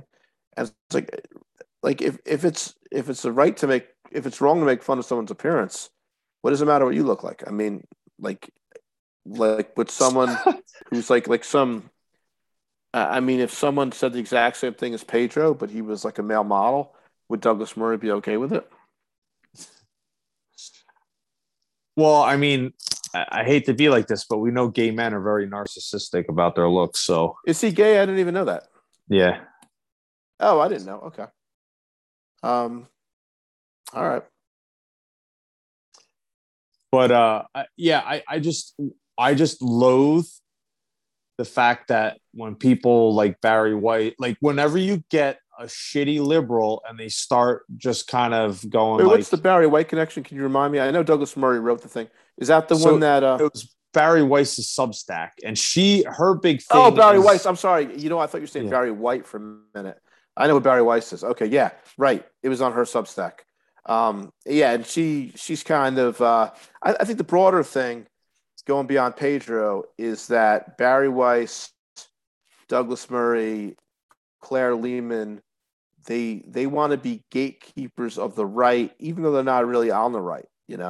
I mean, I guess when she was at the Times, they called Barry Weiss that, but no, they're basically kind of centrist liberals who feel like the left has gone too far for them. So if they want to kind of, to use the political term, caucus with us, fine, but they don't get to set they don't get to decide who's in and who's not. Yeah, I couldn't have said it better myself, Dave. I think that is the most succinct point, and I totally agree with that 100%. What drives me crazy even more is when people like that say one thing that can be remotely interpreted as a conservative point on something, and you get these people that just kind of start falling all over themselves to like appease them. Like when Barry Weiss was on, and Todd played it earlier. I don't think you were on yet. The Bill Maher show, and Barry Weiss agreed with Bill Maher about COVID being overblown and this whole thing's over. And then you have like these conservative guys, like we've been saying for 2 years or whatever. Yeah. Well, not only that, but it's like, and I like Clay Travis. I'll just pick on him because I saw his tweet first. But like Clay Travis, look at Barry Weiss telling everyone that COVID. It's like, bro, why are you giving her like oxygen, man? It's like she should have been on. Yeah, she's only saying, and I forget who said it. I don't know if it was like a Lomez or but one of those guys in that area were like, look, or maybe it was Benjamin Braddock. But anyway, one of those guys basically came out and was like, look, the conservative blue check marks that are kissing her ass, she's saying something that she only now feels safe to say because she knows it's acceptable in her circle of friends. She's not fucking saying it because she's some like pathfinder. She's just saying it now because she can. And it's been conservatives who've been fighting to get to this point that people can feel comfortable to say this. And then she'll turn around and write shit about like Pedro. Right. So it's like, and I tend to agree with that camp. It's like, do not give those people any oxygen. Not only do they not, if they want to, like, I don't know, maybe I'm a little bit more rigid. It's like, I don't even want them fucking caucusing with us. It's like, I don't even want you around us because this is the fucking poison they inject. And you get these like idiot, conning conservatives like singing their praises. Oh, Barry Weiss is great, and Claire Lehman makes a good point on it. And you're like, get the fuck out. It's like most, and then the next, it's like, I don't know. Maybe that's just me, but that's my take when I see that stuff. It's like they're wolves in sheep's clothing. I think a funny thing about Barry Weiss is that she got her wife to convert to Judaism before they got married. Where it's like, if you were serious about Judaism, like every other religion, like gay marriage wasn't a thing until like 10 years ago. So it's like, we have to respect the faith of my forefathers by you converting so we can get gay married. I mean, it's just bizarre. Oh, Barry Weiss is gay thing. Too? She is now, yeah. She was married she was married to a man before, yeah. Okay. Kind of, sort of a same time decision, I guess. No, she was married. She was like a good guy. He was an engineer or something. She was married to him, and now she's married to a woman. I always think about the amount of shit they gave Lou Diamond Phillips, right? When what was it? Was it Bijou Phillips or whatever his wife's name? Remember how scandalous it was when she left and got with another woman and he was there, and the Lou Diamond Phillips jokes were like endless about him like not being able to satisfy a woman and all that crazy shit. And so whenever you hear stuff like that, I had a friend in college whose girlfriend left him for a woman. So, but we kind of joked about that. But that's also that was the whole thing in Friends with Ross, his college girlfriend leaving him. Like all that stuff in Friends that was played for humor is like deadly serious stuff today. Surprised if that show didn't make $1 billion a year, it probably would be off the air. The syndication. Yeah, that's funny. I never really was into Friends. I was more of a Seinfeld guy. Yeah, it's a better show. I mean, it's yeah. But yeah, so I just thought, I thought you had a pretty, I thought that was pretty good choice of words and what your thing was. And I know I'm probably a little bit more extreme, but yeah, I just don't. I saw that right away and was like, the radar was going off. Like these people are unbelievable. You could say it's puerile for Pedro to focus on someone's appearance and do the physiognomy thing. It seems like he's trying to kind of ingratiate himself with a certain part of the right, but as others pointed out, he's not just doing it with Jews. He did it with David French, pointing out his physiognomy. So it's not an anti-Semitic thing. No, I mean, and he does work. Doesn't he work like directly for Paul Gottfried? I mean, wouldn't Paul Gottfried be like, bro, this guy's an anti-Semite, get him out of here? I mean, you would think. Yeah, right. And David Reboy, right? All those guys. Like, if the Jews didn't like him, they'd let you know. Does he work with David Reboy? Well, I thought I don't know if they work directly, right? But I do know they I see them corresponding often on Twitter. Speaking of Reboy, just to mention something, he was a couple people. Who was the guy that did this? I think it was Matt. Who's the guy that he's like pretty hard right now, but then when the jogger thing happened, Oh, Matt He was Walsh. talking. Matt Walsh, yeah. Matt Walsh said something about like the worst thing you could feel is despair, and it's terrible, whatever. But I don't know if it's really a psychiatric thing. Like bad things happen. I mean, can you do stuff about it? And everyone jumped on him. Like David Repoy was one of them. They were like, "Oh, how could you say this? People suffer with depression, and medicine helps them, and all that." And he's like, "Dude, we disagree on something. It's okay. You know, we'll survive." But these people got all kind of like you. It's almost like you attack psychiatry, like you're attacking religion. It was funny. Well, I always say about Matt Walsh is great when Ben Shapiro isn't writing his tweets. You know, Okay. when Matt Walsh is doing his own, when Matt Walsh is being Matt Walsh, he's great. But like when he's got a, I guess Daily Wire calls him up and they're like, bro, if you want your paycheck, you got to tweet this fucking nonsense out for a couple days. And it's like it's weird too because I don't know. I notice it. It's his whole like style kind of changes. It'll change for a couple days and it'll be like Daily Wire talking point type shit. And then he'll go back to tweeting like his normal self. I don't know if you've ever picked up on anything like that before, but I've kind of joked about it before, but sometimes when I really look at his stuff, I'm like, maybe there's something to that. I was just joking in the beginning, but maybe there's something to that. Like, I feel like Ben calls him up, was like, yo, bro, you're too hard. Like, come back to the Daily Wire. We got to sell page clicks. So like tweet about, how America and Israel are the greatest allies or some shit like that. I don't know. Like, like, you know what I mean? Like it just, like all of a sudden his shit gets like really kind of, I don't know, Daily Wire-ish, I guess you could say, and not really Matt Walsh. Oh yeah. The whole thing with Ahmed Arbery was just insane. Yeah. I like to, sometimes I just walk into building sites and just look around. You're like, yeah. you're like, I oh, don't know if you guys saw the post on UNS about that, but I think it was by who did that? Let me take a look. Was it Cole? He's pretty good. No, I think it might have been Jared.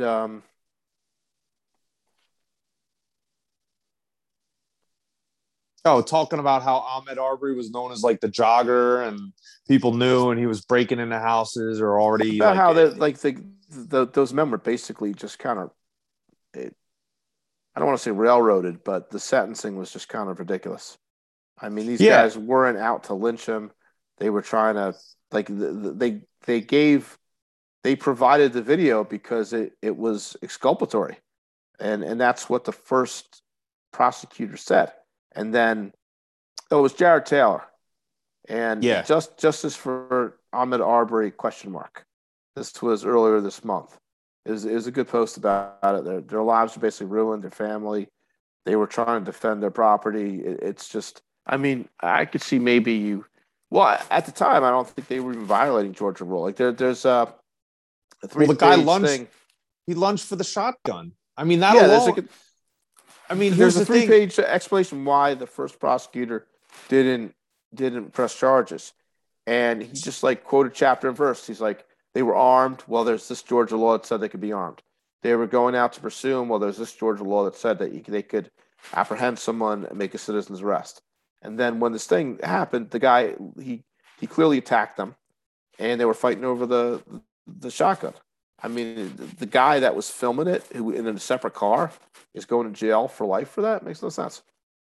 Yeah, again, it's this is where the judiciary is totally off. I mean, none of I tell you what, the left has done a better job at this at destroying institutions than the right could ever attempt to do. And it's just by discrediting them, because that's really what that was. I mean, the two things that caused, the biggest nightmares, like George Floyd. If George Floyd had just gotten in the cop car and drove away, you'd never would have heard of George Floyd. You never would have heard of him if he had just gotten in the cop car and drove away. Right? Yeah, but that's another example where, I mean, basically in both cases, I mean, we know what happened. Guys were kind of thrown under the bus in the hopes of preventing riots or further riots. and it wasn't really justice. It's not, and that's the thing. It's not justice. It's not, and the irony is, right, in either one of those, I don't think they brought any hate crime charges.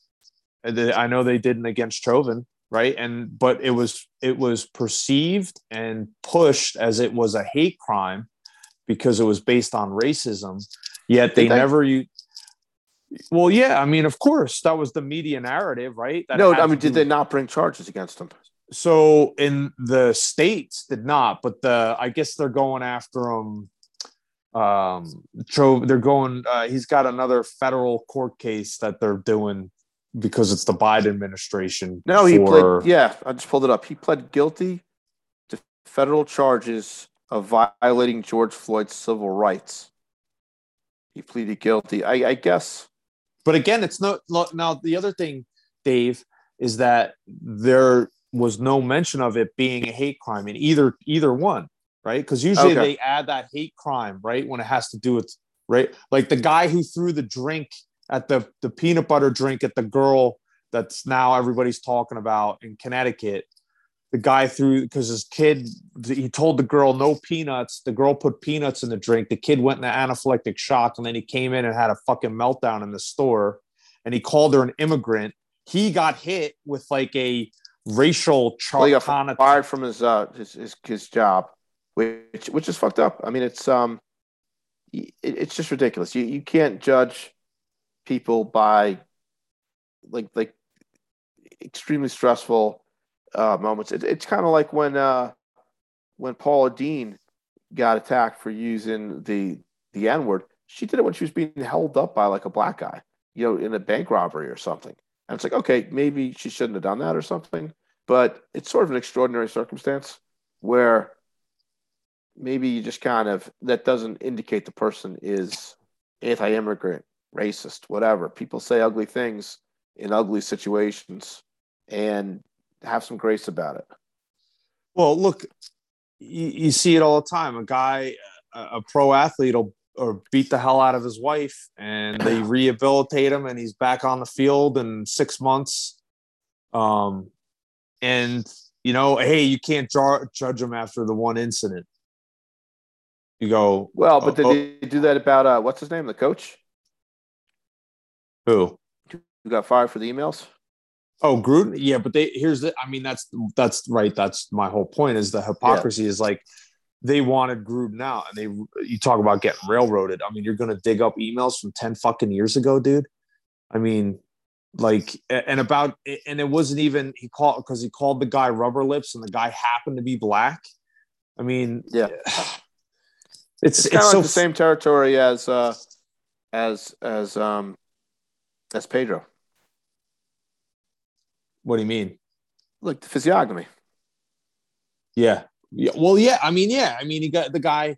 The guy happened to have big lips. I mean, No. Yeah, but I thought when he said something about the guy having rubber lips, I think what he meant was like, I guess there's an old, I don't know, I want to say anecdote or some stupid shit about when you say someone has rubber lips, it means they talk a lot or something, or they talk a lot of shit and they don't know what they're talking about or something. It's like an old thing. That's what he meant by, or supposedly that's what he meant by it. We talked about this on one of the shows, and because Neil and Todd thought he was racist or whatever. Or I don't know if Todd did, but Neil was like, "Oh, it was racist." It was like okay, whatever. But yeah, but again, it was like not even stuff that he did when he was employed in the NFL, right? It was ESPN. So if ESPN wanted to take action, right, whatever that action is, they could have taken whatever. And the simple fact is they leaked the emails out because I guess Gruden or whatever was against some sort of player policy they were going to come out with. And this guy was like, they wanted Gruden out of the way. Something to that effect. That was I can't remember it off the time. They were going after him for something more than just being the coach and being a racist guy. I mean, here's a guy, he's in a locker room with black guys every fucking day. You don't think they would know if he was racist or if he had a racist bone in his body? Yeah. You know what I mean? It's insane because it's shit like that is, not to get all philosophical, but shit like that is meant to get people to believe in things that aren't how do I want to say this? It's like it's what like the communists used to do to demoralize people, right? It's not that they want you, it's not that they don't want you to know it's a lie. They want you to know it's a lie, but they want you to have to repeat it. And it's the same kind of thing with this kind of shit. It's like they know there's nothing there, but they want you to believe and then have to pretend that something is there when it's really not there, because it's about you're thinking about like yeah, the whole, exactly. Yeah. Thank you. Sorry, I know I'm having a brain fart, but it's like, no, you're thinking about what's his name, that writer talked about the Havel's greengrocer or something. Yeah, it's what, Solzhenitsyn, right? I think it was like an American writer that talked about, or a British writer, about how he studied communist societies, and he found that the less the propaganda corresponded to reality, the better, because it was a sign of obedience that you were saying something that obviously wasn't true. Yeah. Well, and I think I told the Solzhenitsyn thing I was referring to is what you said, right? Which was the humiliation. Yeah. Right? It's about humiliating to say things that aren't true. And it's a way to prove that they kind of have you under their thumb. Right. And to me, that was what the Gruden email was, right?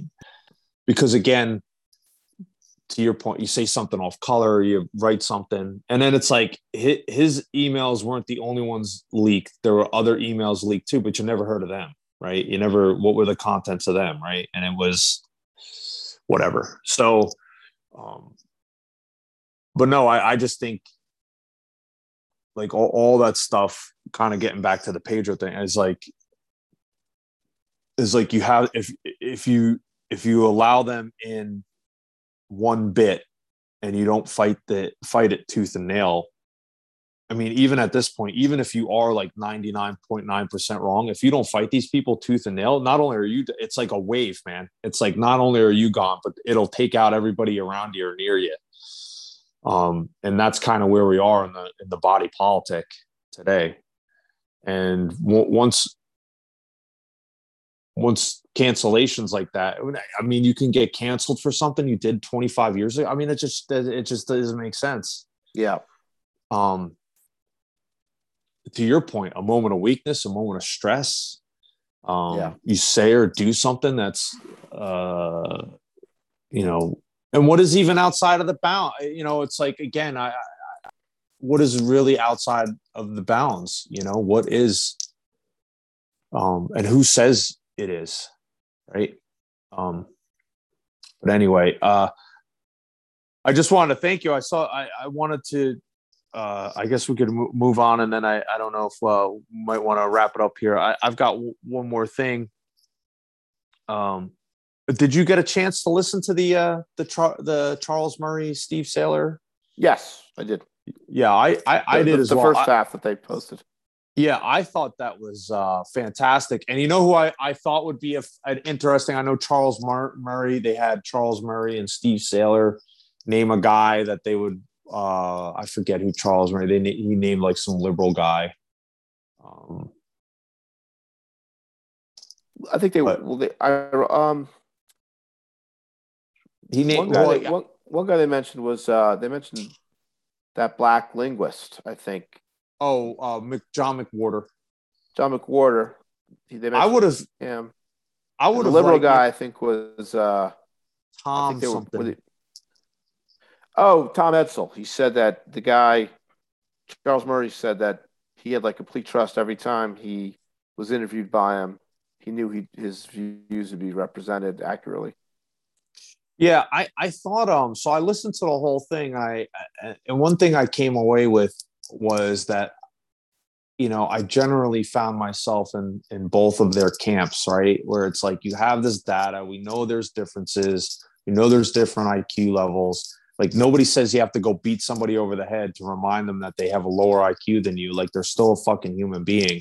But at the same time, like, we can't ignore the reality that there are differences between people, and then we have to adjust our culture and our worldview in a way that we either accommodate some of these differences in a manner that's not detrimental to everybody else, or we have to stamp out some of these differences in the sense of like be restrictive of certain things so people don't behave or do things in a certain way. And I thought that I was like, well, obviously to me, I was like, well, that makes sense. I mean, that's at least the gist I got, right? When Charles Murray was like, look, there's all these differences, but that doesn't make anyone else less human than anyone else. I said, fuck. I mean, I've never said that. And I was like, I totally in agreement with Charles Murray, but it's like, I also agree with the other point of like, there are differences between people, and this idea that everyone is equal in that respect just is stupid, because that's not true. Some people are tall, some people are short. It's like there's differences. Well, right? I mean, I don't want to be. They didn't put it in this harsh term, but in the interest of being concise, I think I'm trying to find a tactful way of saying this.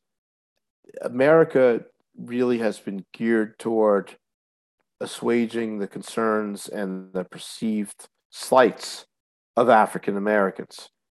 And I think if you continue to do that when it comes to the two issues that Murray wrote the book about, Facing Reality, crime, and then the IQ stuff, what ends up happening is America is going to kind of be at the level of African American communities in terms of crime and in terms of academic achievement, maybe not academic achievement, but everything else. It's like you want to go to Mars, and you also want to elevate the historical importance of a woman that may have, you know what I mean? I don't think you can be a first world nation and at the same time pander to your lowest performing group, because we're seeing the reality of that now. Like, for example, in New York City, they got rid of a lot of policies that were effective at reducing crime because they disproportionately impacted Black people, because those were the people that were committing most of the crimes, or the plurality of the crime. So they got rid of it, and now what's happened? There's more crime. Yeah, they're pushing people. They're pushing people onto the tracks like crazy. Yeah. People aren't even waiting by the tracks now. It's crazy. Yeah, there's also that horrible situation in Harlem the other week where the guy went in and shot this Puerto Rican 19-year-old girl that was working as a cashier at night and killed her for no reason. He'd already robbed a store. But that would have been prevented by Michael Bloomberg's policy. Well, I guess he kept it over from Giuliani. Stop and frisk. Yeah, what they did was stop and frisk. They'd see a Black guy like that, and they basically come up with some pretext to stop him, and they would frisk him. And if he had a gun, they would take it off. And what happened, like Stu Saylor made this point, is because you would go to jail if you had a gun, they stopped carrying guns. So he most likely, if they were stop and frisk still, this guy wouldn't have had a gun and he wouldn't have shot that woman. And it reminds me of something else. Recently, you guys know Paul Graham, right? The Silicon Valley guy, who I guess he's in now. Yeah. He talked about how he said, I think he was talking about anonymity in social media or something like this. And he said, if you got rid of it, I forget what his pretext was, but his point was, if you do X, it's going to mean that the only people that can speak their minds are people like me that have money. And I responded and I said, well, I don't think that's true. And I don't think you believe it either, because you wrote a famous essay like 16 years ago called What You Can't Say. And you may not be at risk of having your livelihood taken from you, but you're at risk of having your social status taken from you for saying things that you know to be true, but that are currently taboo. And I mean, another example, look at Michael Bloomberg. The guy's worth, like, I forget last time I looked, I mean, it's like it's tens of billions of dollars he's worth. He's one of the richest men in America, tens of billions, and he knows the policies that would fight crime in New York. And he's on like there's a tape recording of him saying this years ago at I think a thing in that big conference out west in the summer. That What, CPAC? No, this isn't a political thing. This is like, well, it's not ostensibly political. South by Southwest, or No, this one's out in Colorado or somewhere. I forget Coachella? where it is. No, not a music fest. This is where like the A kids go, people that write for the Atlantic magazine and stuff like that.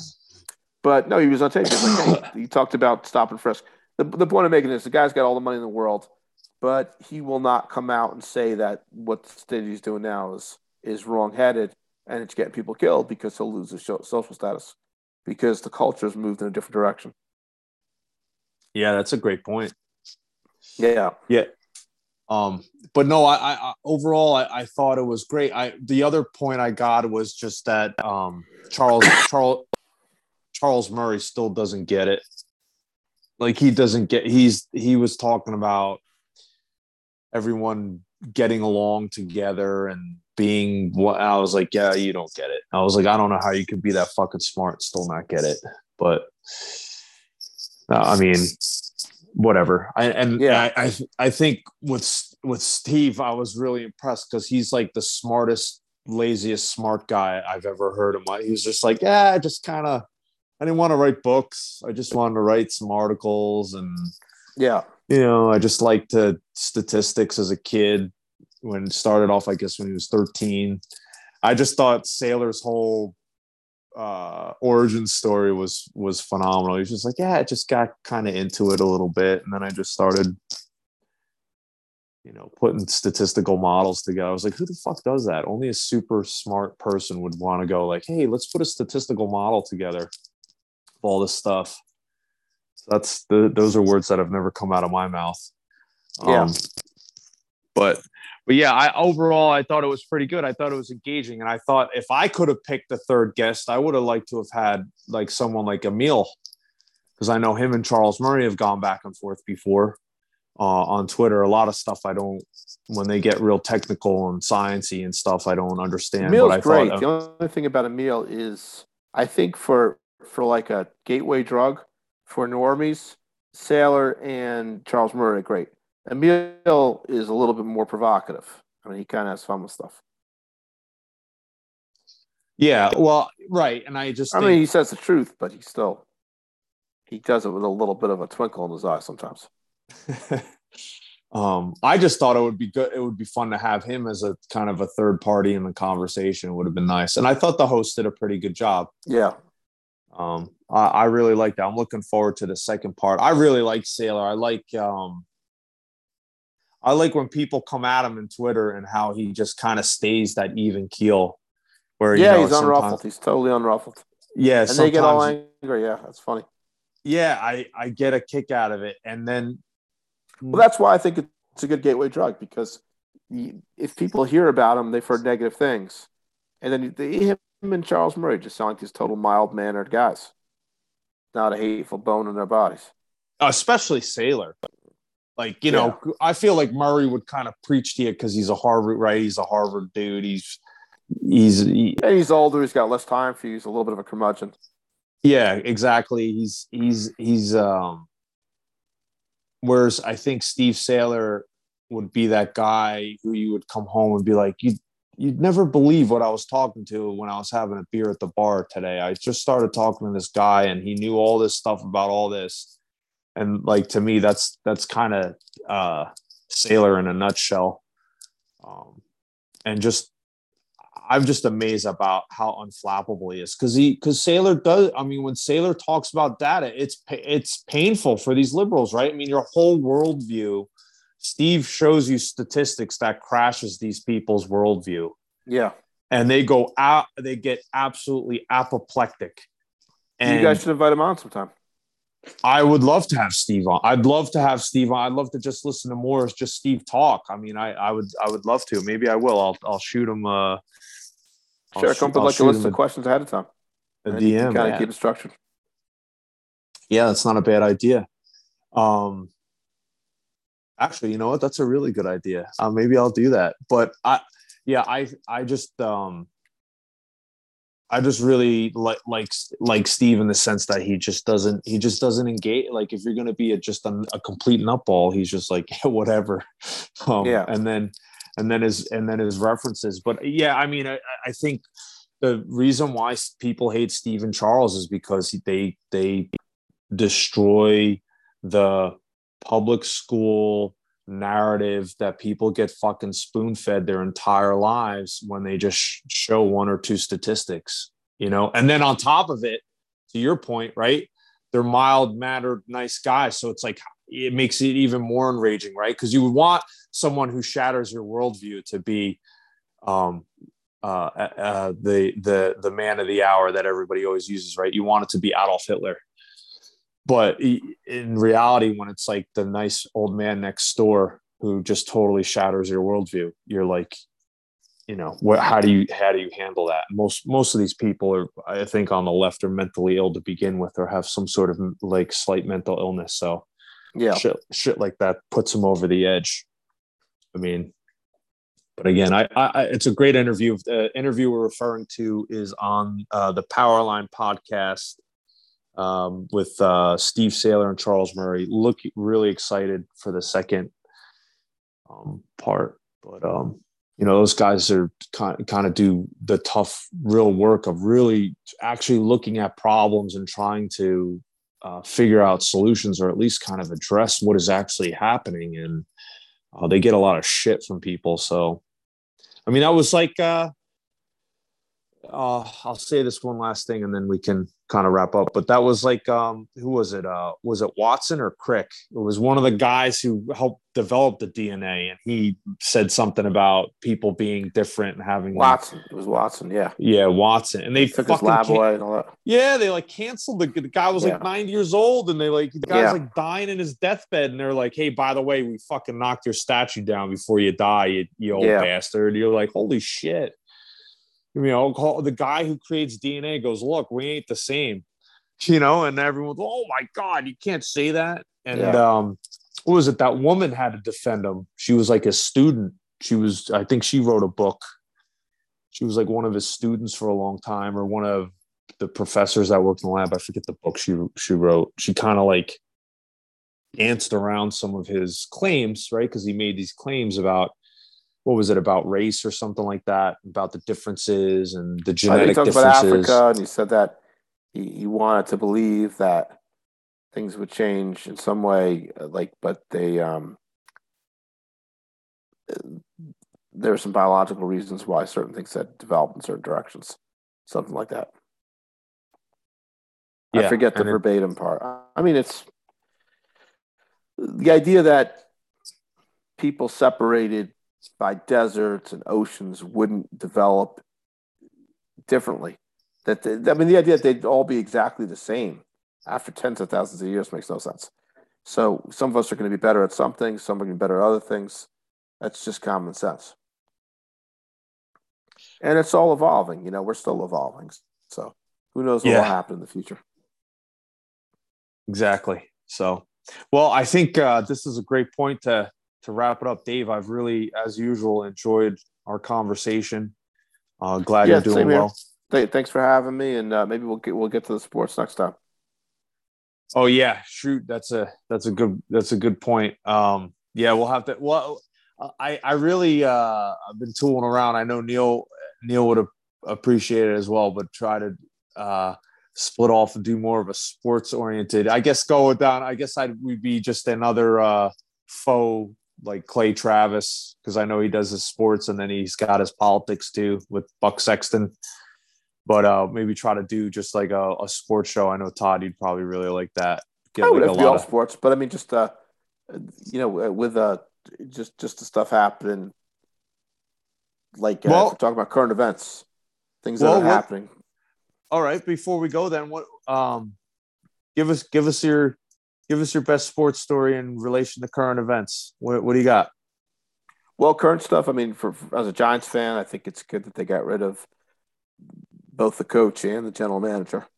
I think starting with a clean slate, and the new general manager is a guy from Buffalo who I got a buddy on Twitter who's a Buffalo fan, and he speaks highly of him. And then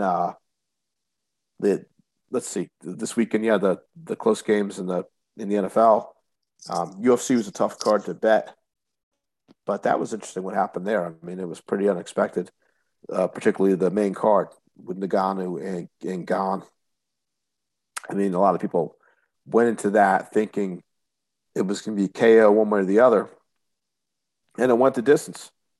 And it was a really close fight, and they both were pretty impressive. And Ngannou in particular, I mean, his grappling was something he didn't have. Like a few years ago, he fought Stipe Miocic. I can't even pronounce his last name. Oh, Miocic. Miocic, there you go. But he just Stipe dominated him on the ground, and then he beat him the next time because he learned how to defend against that. And he seems like his game's evolved. And then there's the whole politics around it where Dana White didn't put the belt on him afterwards, and there's this contract dispute between Ngannou and the UFC and all that. I don't know anything about that. I did hear that the Ngannou fight was really good from Twitter. Really just kind of following. I'm not a super huge UFC guy, but I would like to. I guess this is bonus. We're in bonus content time. I've got to jump in. So okay. This was the greatest divisional weekend of the NFL playoffs in history. All 4 games went down to the final play, and why Buffalo coach could not have his kicker drop the ball between the goal line and the 10 with 13 seconds left to force Kansas City to have to return the kick to run some time off the clock. I'll never know. Oh, well, that reminds me, the Jeffrey Gundlach, the billionaire hedge fund guy, wherever he is, he was saying what they should have done is squib kick, but then after that, he said, just tackle the wide receivers right from scrimmage. Now, I was thinking about that. Like, I guess the idea is he'll get penalized for holding, defensive holding or something, or potentially defensive delay of game. But couldn't the ref have the authority? Like, if you did that with the obvious intent of killing the clock, could the ref say, timekeeper, please add whatever, 6 seconds to the clock or something? Well, what happens is a defensive penalty cannot end the game. So they would end the game by one play. So, but quite frankly, you could have done that for the previous 2 or 3 plays on that drive. What I'm saying is, I know game can't end on a defensive penalty, but you're in a situation where it takes more than one play, most likely, to get in field goal range. And the ref knowing that, and knowing that the defense is deliberately trying to waste time, couldn't he just have him put time on the clock to counter that? No, I think there's no penalty against that. I think the only thing the referee could do if he saw that in that moment, is throw an unsportsmanlike conduct penalty, because you're what are you doing? You're not honoring the rule, right? The rules of the game. It's unsportsmanlike. It's not following the. So if he did that a few times, like 45 yards, maybe that puts him in field goal range. Well, yeah, that's what I mean. I mean, if you get the 5 yard plus a 15 tacked on, plus you're not taking any time off the clock, and then just move 20 yards down the field. Well, would it tack on, or would it just be one or the other? Oh, that I don't. It would tack on if they completed the pass. But no. We're talking about they got tackled the line of scrimmage, like just totally illegal. Right. So it would be 15 yards, and that's it. That's it. So, yeah, I mean, quite frankly, if you're in that situation on the defense, you should do that. You definitely should do that, because you're giving up. Yeah, but you're like kind of dishonoring the rules of the game. That's where I think the ref would throw like an unsportsmanlike, because that's not. You want to be able to keep them from getting in the field goal range in 13 seconds without doing that. I mean, maybe I don't think this. So here's my take for what it's worth. When Buffalo scores, they got 13 seconds on the clock, right? Or no, they had more than that because it got down to 13 seconds, right? Or no, they had 13 seconds. I think it was 13 because I think the ball went out. Okay. It went out of bounds, right? So but they had all 3 timeouts. Yeah.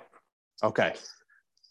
First thing you do is, and as much as it pains me to say this, Chris Collinsworth said it in was it the Rams game? Maybe the Rams-Niners game or whoever. I want to say Collinsworth said it. But you got to play football. And so when you kick the ball down the field and they bring it out to the 25 or whatever it is, and they set up in the prevent defense. My father always said growing up, my father's a diehard Giants fan. And my father said the only thing prevent defense does is it prevents you from winning. So and when they exactly. And when they came out and they played that prevent, and Kelsey just sits in the hole. It's like, dude, they got timeouts. Like you're playing it as if they need you're playing it as if they need a field goal, right? Well, that's when the first play to Kelsey, you just pull Kelsey down. It's a 5-yard holding penalty. That's it. And it weighs 5 seconds. I mean, there are ways to do that. So yeah, but I mean, but if they had just kind of guarded him, he wouldn't have got. He got what, like a 28-yard? I mean, that was a huge chunk play. If he ran a 7-yard in, right, and they tackled him, well, now he's in the middle of the field. They ran a couple seconds off. They got to call a timeout. You continue to play football. You got to continue to play defense, and the defense that Buffalo was running wasn't terrible. I mean, Mahomes was making plays, but he was like sidearming shit. But he was also like getting himself into trouble, and he also got sacked a bunch of times. So who's going to say at the end of the game there's a lot of pressure there that Buffalo plays regular defense. They actually get a rush on them and they sack Mahomes. Game over, right? I mean, yeah. Well, game on its way to being over, sure. And so when you see Buffalo just set up in that defense, you're like, what the hell are you doing? And then the other thing is you have to go after this weekend. You have to go to college rules. You have to go to the college overtime rules. You have to. How are you not going to give the ball? I mean, they talk about the NFL talks about ratings all the time. You tell me, Josh Allen and Mahomes having a 82-79 game where we're going back and forth, right? You're telling me that's not going to be great for ratings? So I hate college overtime rules. What I would do is give both teams the ball in regular overtime. That's what I would do. And if you have to go for 2 on the first touchdown, fine. In overtime, why not just make it go the full 10 minutes? Oh, just play until just play. Yeah. So it's like extra time, right? In soccer, and then what? Yeah.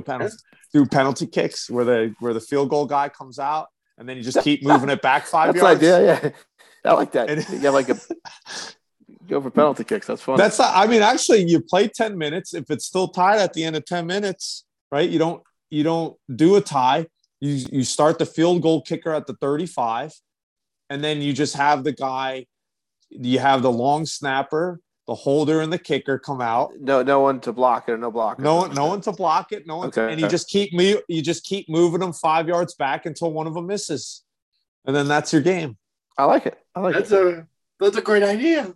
Because you know what? Because it's like it changes the strategy with the overtime too. Because let's say you keep a 10-minute overtime, you could win that simply by you could grind out the clock. It's not just scoring quickly. You grind the clock down, and now people are using timeouts. And let's say you ground out like 6 or 8 minutes. You're increasing the chance. Let's say you did like 8 minutes. You take 8 minutes to do it, and you're leaving like 2 minutes for the other people. It's. I mean, that's another way to go. Well, yeah. Well, you grind 8 minutes. Oh, go ahead, Todd. I've seen that happen in the regular season. They have a 10-minute overtime. One team gets it for 8, the other for 2, and that's it. Yeah. I'd make it 15. Make it another quarter. Give it a fifth quarter, and then like go 15 minutes. And if you did that, that would be exciting because then you'd have Mahomes gets it, then Allen gets it. They go back and forth. There'd be like 4 touchdowns in overtime. Well, even if you go back, and then you bring out the kickers. You got your 10-minute one, right? You have 8 minutes. I mean, you kick a field goal. You got 2 minute. What is it? 2-minute drill for 7 or 6, right? Sure. At that point, because you don't need the extra point. But the other thing too is, if it, let's say for some reason they took my suggestion and they made it an NFL rule, how valuable are kickers going to be now? Because they'll get a guy off the street sometimes for the playoffs, right? Maybe a punter. Maybe they're a little bit more judicious with the kickers that they bring in. But sometimes teams, you'll see them burn through 3-4 kicks. Now all of a sudden your kicker is your third highest paid player because just in case you got to win one of those overtimes, right? You want the guy kicking a 75-yarder. Could be like a specialized position, like the overtime kicker. Yeah. I mean, well, that was like, what was it? The World Cup when the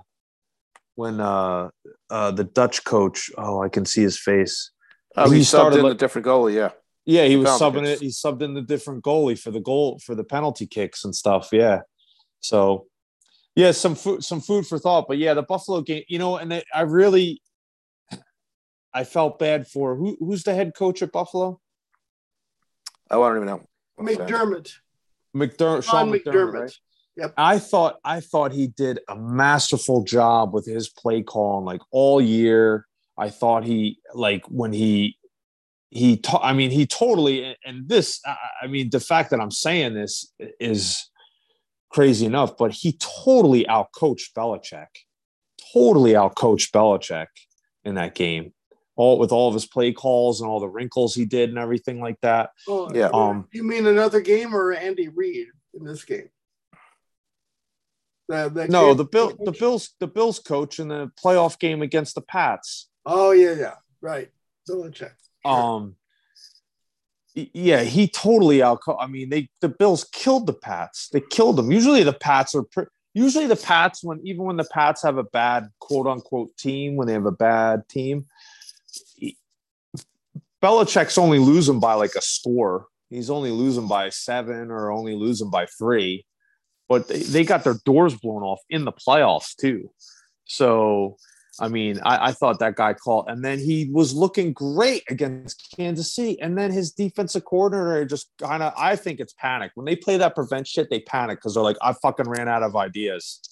Like they saw Mahomes with the ball at 13 seconds. They're like, I've ran out of ideas. And it's like, bro, you got 13 seconds. You just got to figure out to kill 13 seconds. Yeah. Like, you've got 3 dudes in the booth that are running like Amazon Web Service fucking stats, like the whole game. You got to look at the guy and be like, give me our best 5 plays in defense that we ran tonight. And then you just call one of those 5 plays statistic, right? You play the statistics. Hey, what's Kansas City's best offensive play there? It was over the middle to Kelsey. Okay, well, what did we have to counter that? All right, we did this one, but we still gave up 8 yards. Okay, fuck it. I'm not talking about yardage now. I'm talking about time, right? So if I tackle them in the middle of the field, they have to call a timeout, but they still just burnt 4 seconds. All right, let's run that play. I got to think. Again, what do I know? I'm just a guy on a podcast. But, like, I got to think, like, they have these huge staffs, like, isn't someone you see him walking around with the Microsoft Surfaces. Isn't this the shit they're talking about? I said this last night. I think sometimes guys that play the Madden video game are better at time management than NFL coaches, and that bothers me. So yeah, you're absolutely right. That there's a weakness. It's weird. There should be someone on every staff that does time management. You're right. You're absolutely right. That's a good point. Yeah. Speaking of which, guys, it's like 3. It's after 3 a.m. on the East Coast over here, so I think I'm gonna have to call it a night. But it's been a pleasure talking to you guys. Yeah, thanks. Look forward to doing it again. Yeah, thanks for spending time with us, Dave. We always love having you on. Pleasure, guys. Thank you, and we'll talk soon. Yeah, sounds good. Take care, guys. All right. Do you want to head us out? Yeah, so I'm glad we were able to get some sports, and we could have talked about. I mean, to your point, Todd, I know you were totally excited yesterday. We could have talked football. We could have had a whole football episode, I guess. At least just for even just the weekend, not football in general. So we could have exactly. Yeah, great games all around. I thought the Rams game was good against Tampa Bay. I thought Tom Brady was going to do it. I thought it was 28-3 Atlanta. I thought so too. And now I hear some talk about Brady's last game because his wife doesn't want him to play football anymore. So I tell you what, he looks like he could play another 2 years. I mean, there's nothing he did wrong. No, I agree. I mean, he came out kind of flat in the first half, but Tom Brady's flat is most people's best. So, I didn't see, as long as he doesn't get hit like real bad, there's nothing I mean, it doesn't look like his arm strength has gone down. I mean, the guy's still kind of pinging balls in there. I mean, he's as good as ever, really. I mean, he's lost almost nothing. I'm sure he's lost something, but not much. I'm not comparing the guys in terms of talent, but in longevity and arm strength. Like, I think Mark Brunell played into his mid-40s, right? And Mark Brunell was a lefty, had a lot of power. And by the way, a Washington Husky. Yeah. He was great. And I think he finished as a Jet, as like the backup on the Jets. And I want to say he was like 42 or 43, but kind of like the same thing. Like, as long as your arm strength is there, right? As long as you can kind of squeeze it into those tight spots. And I don't think Brady's ever had any major shoulder injuries or anything like that. I mean, the guy's been healthy his whole career. No, just that one knee injury, that 1 year. That's about it. Yeah. Yeah. So, I mean, I don't know. I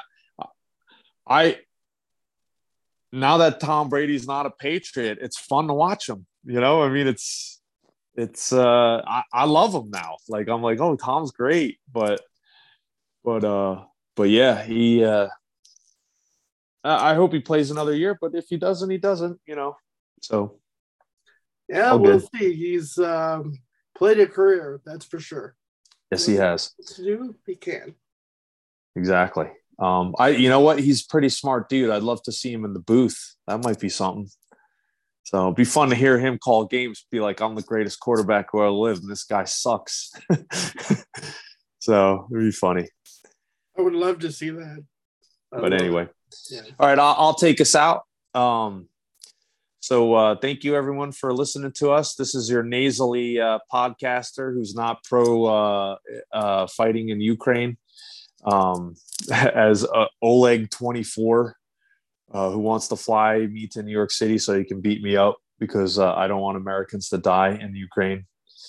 So anyway, as we say, thank you for listening to Review the News, where we make the news make sense to you. And we will see you next episode. Todd, any parting words? Episode 61 in the books. In the books. All righty.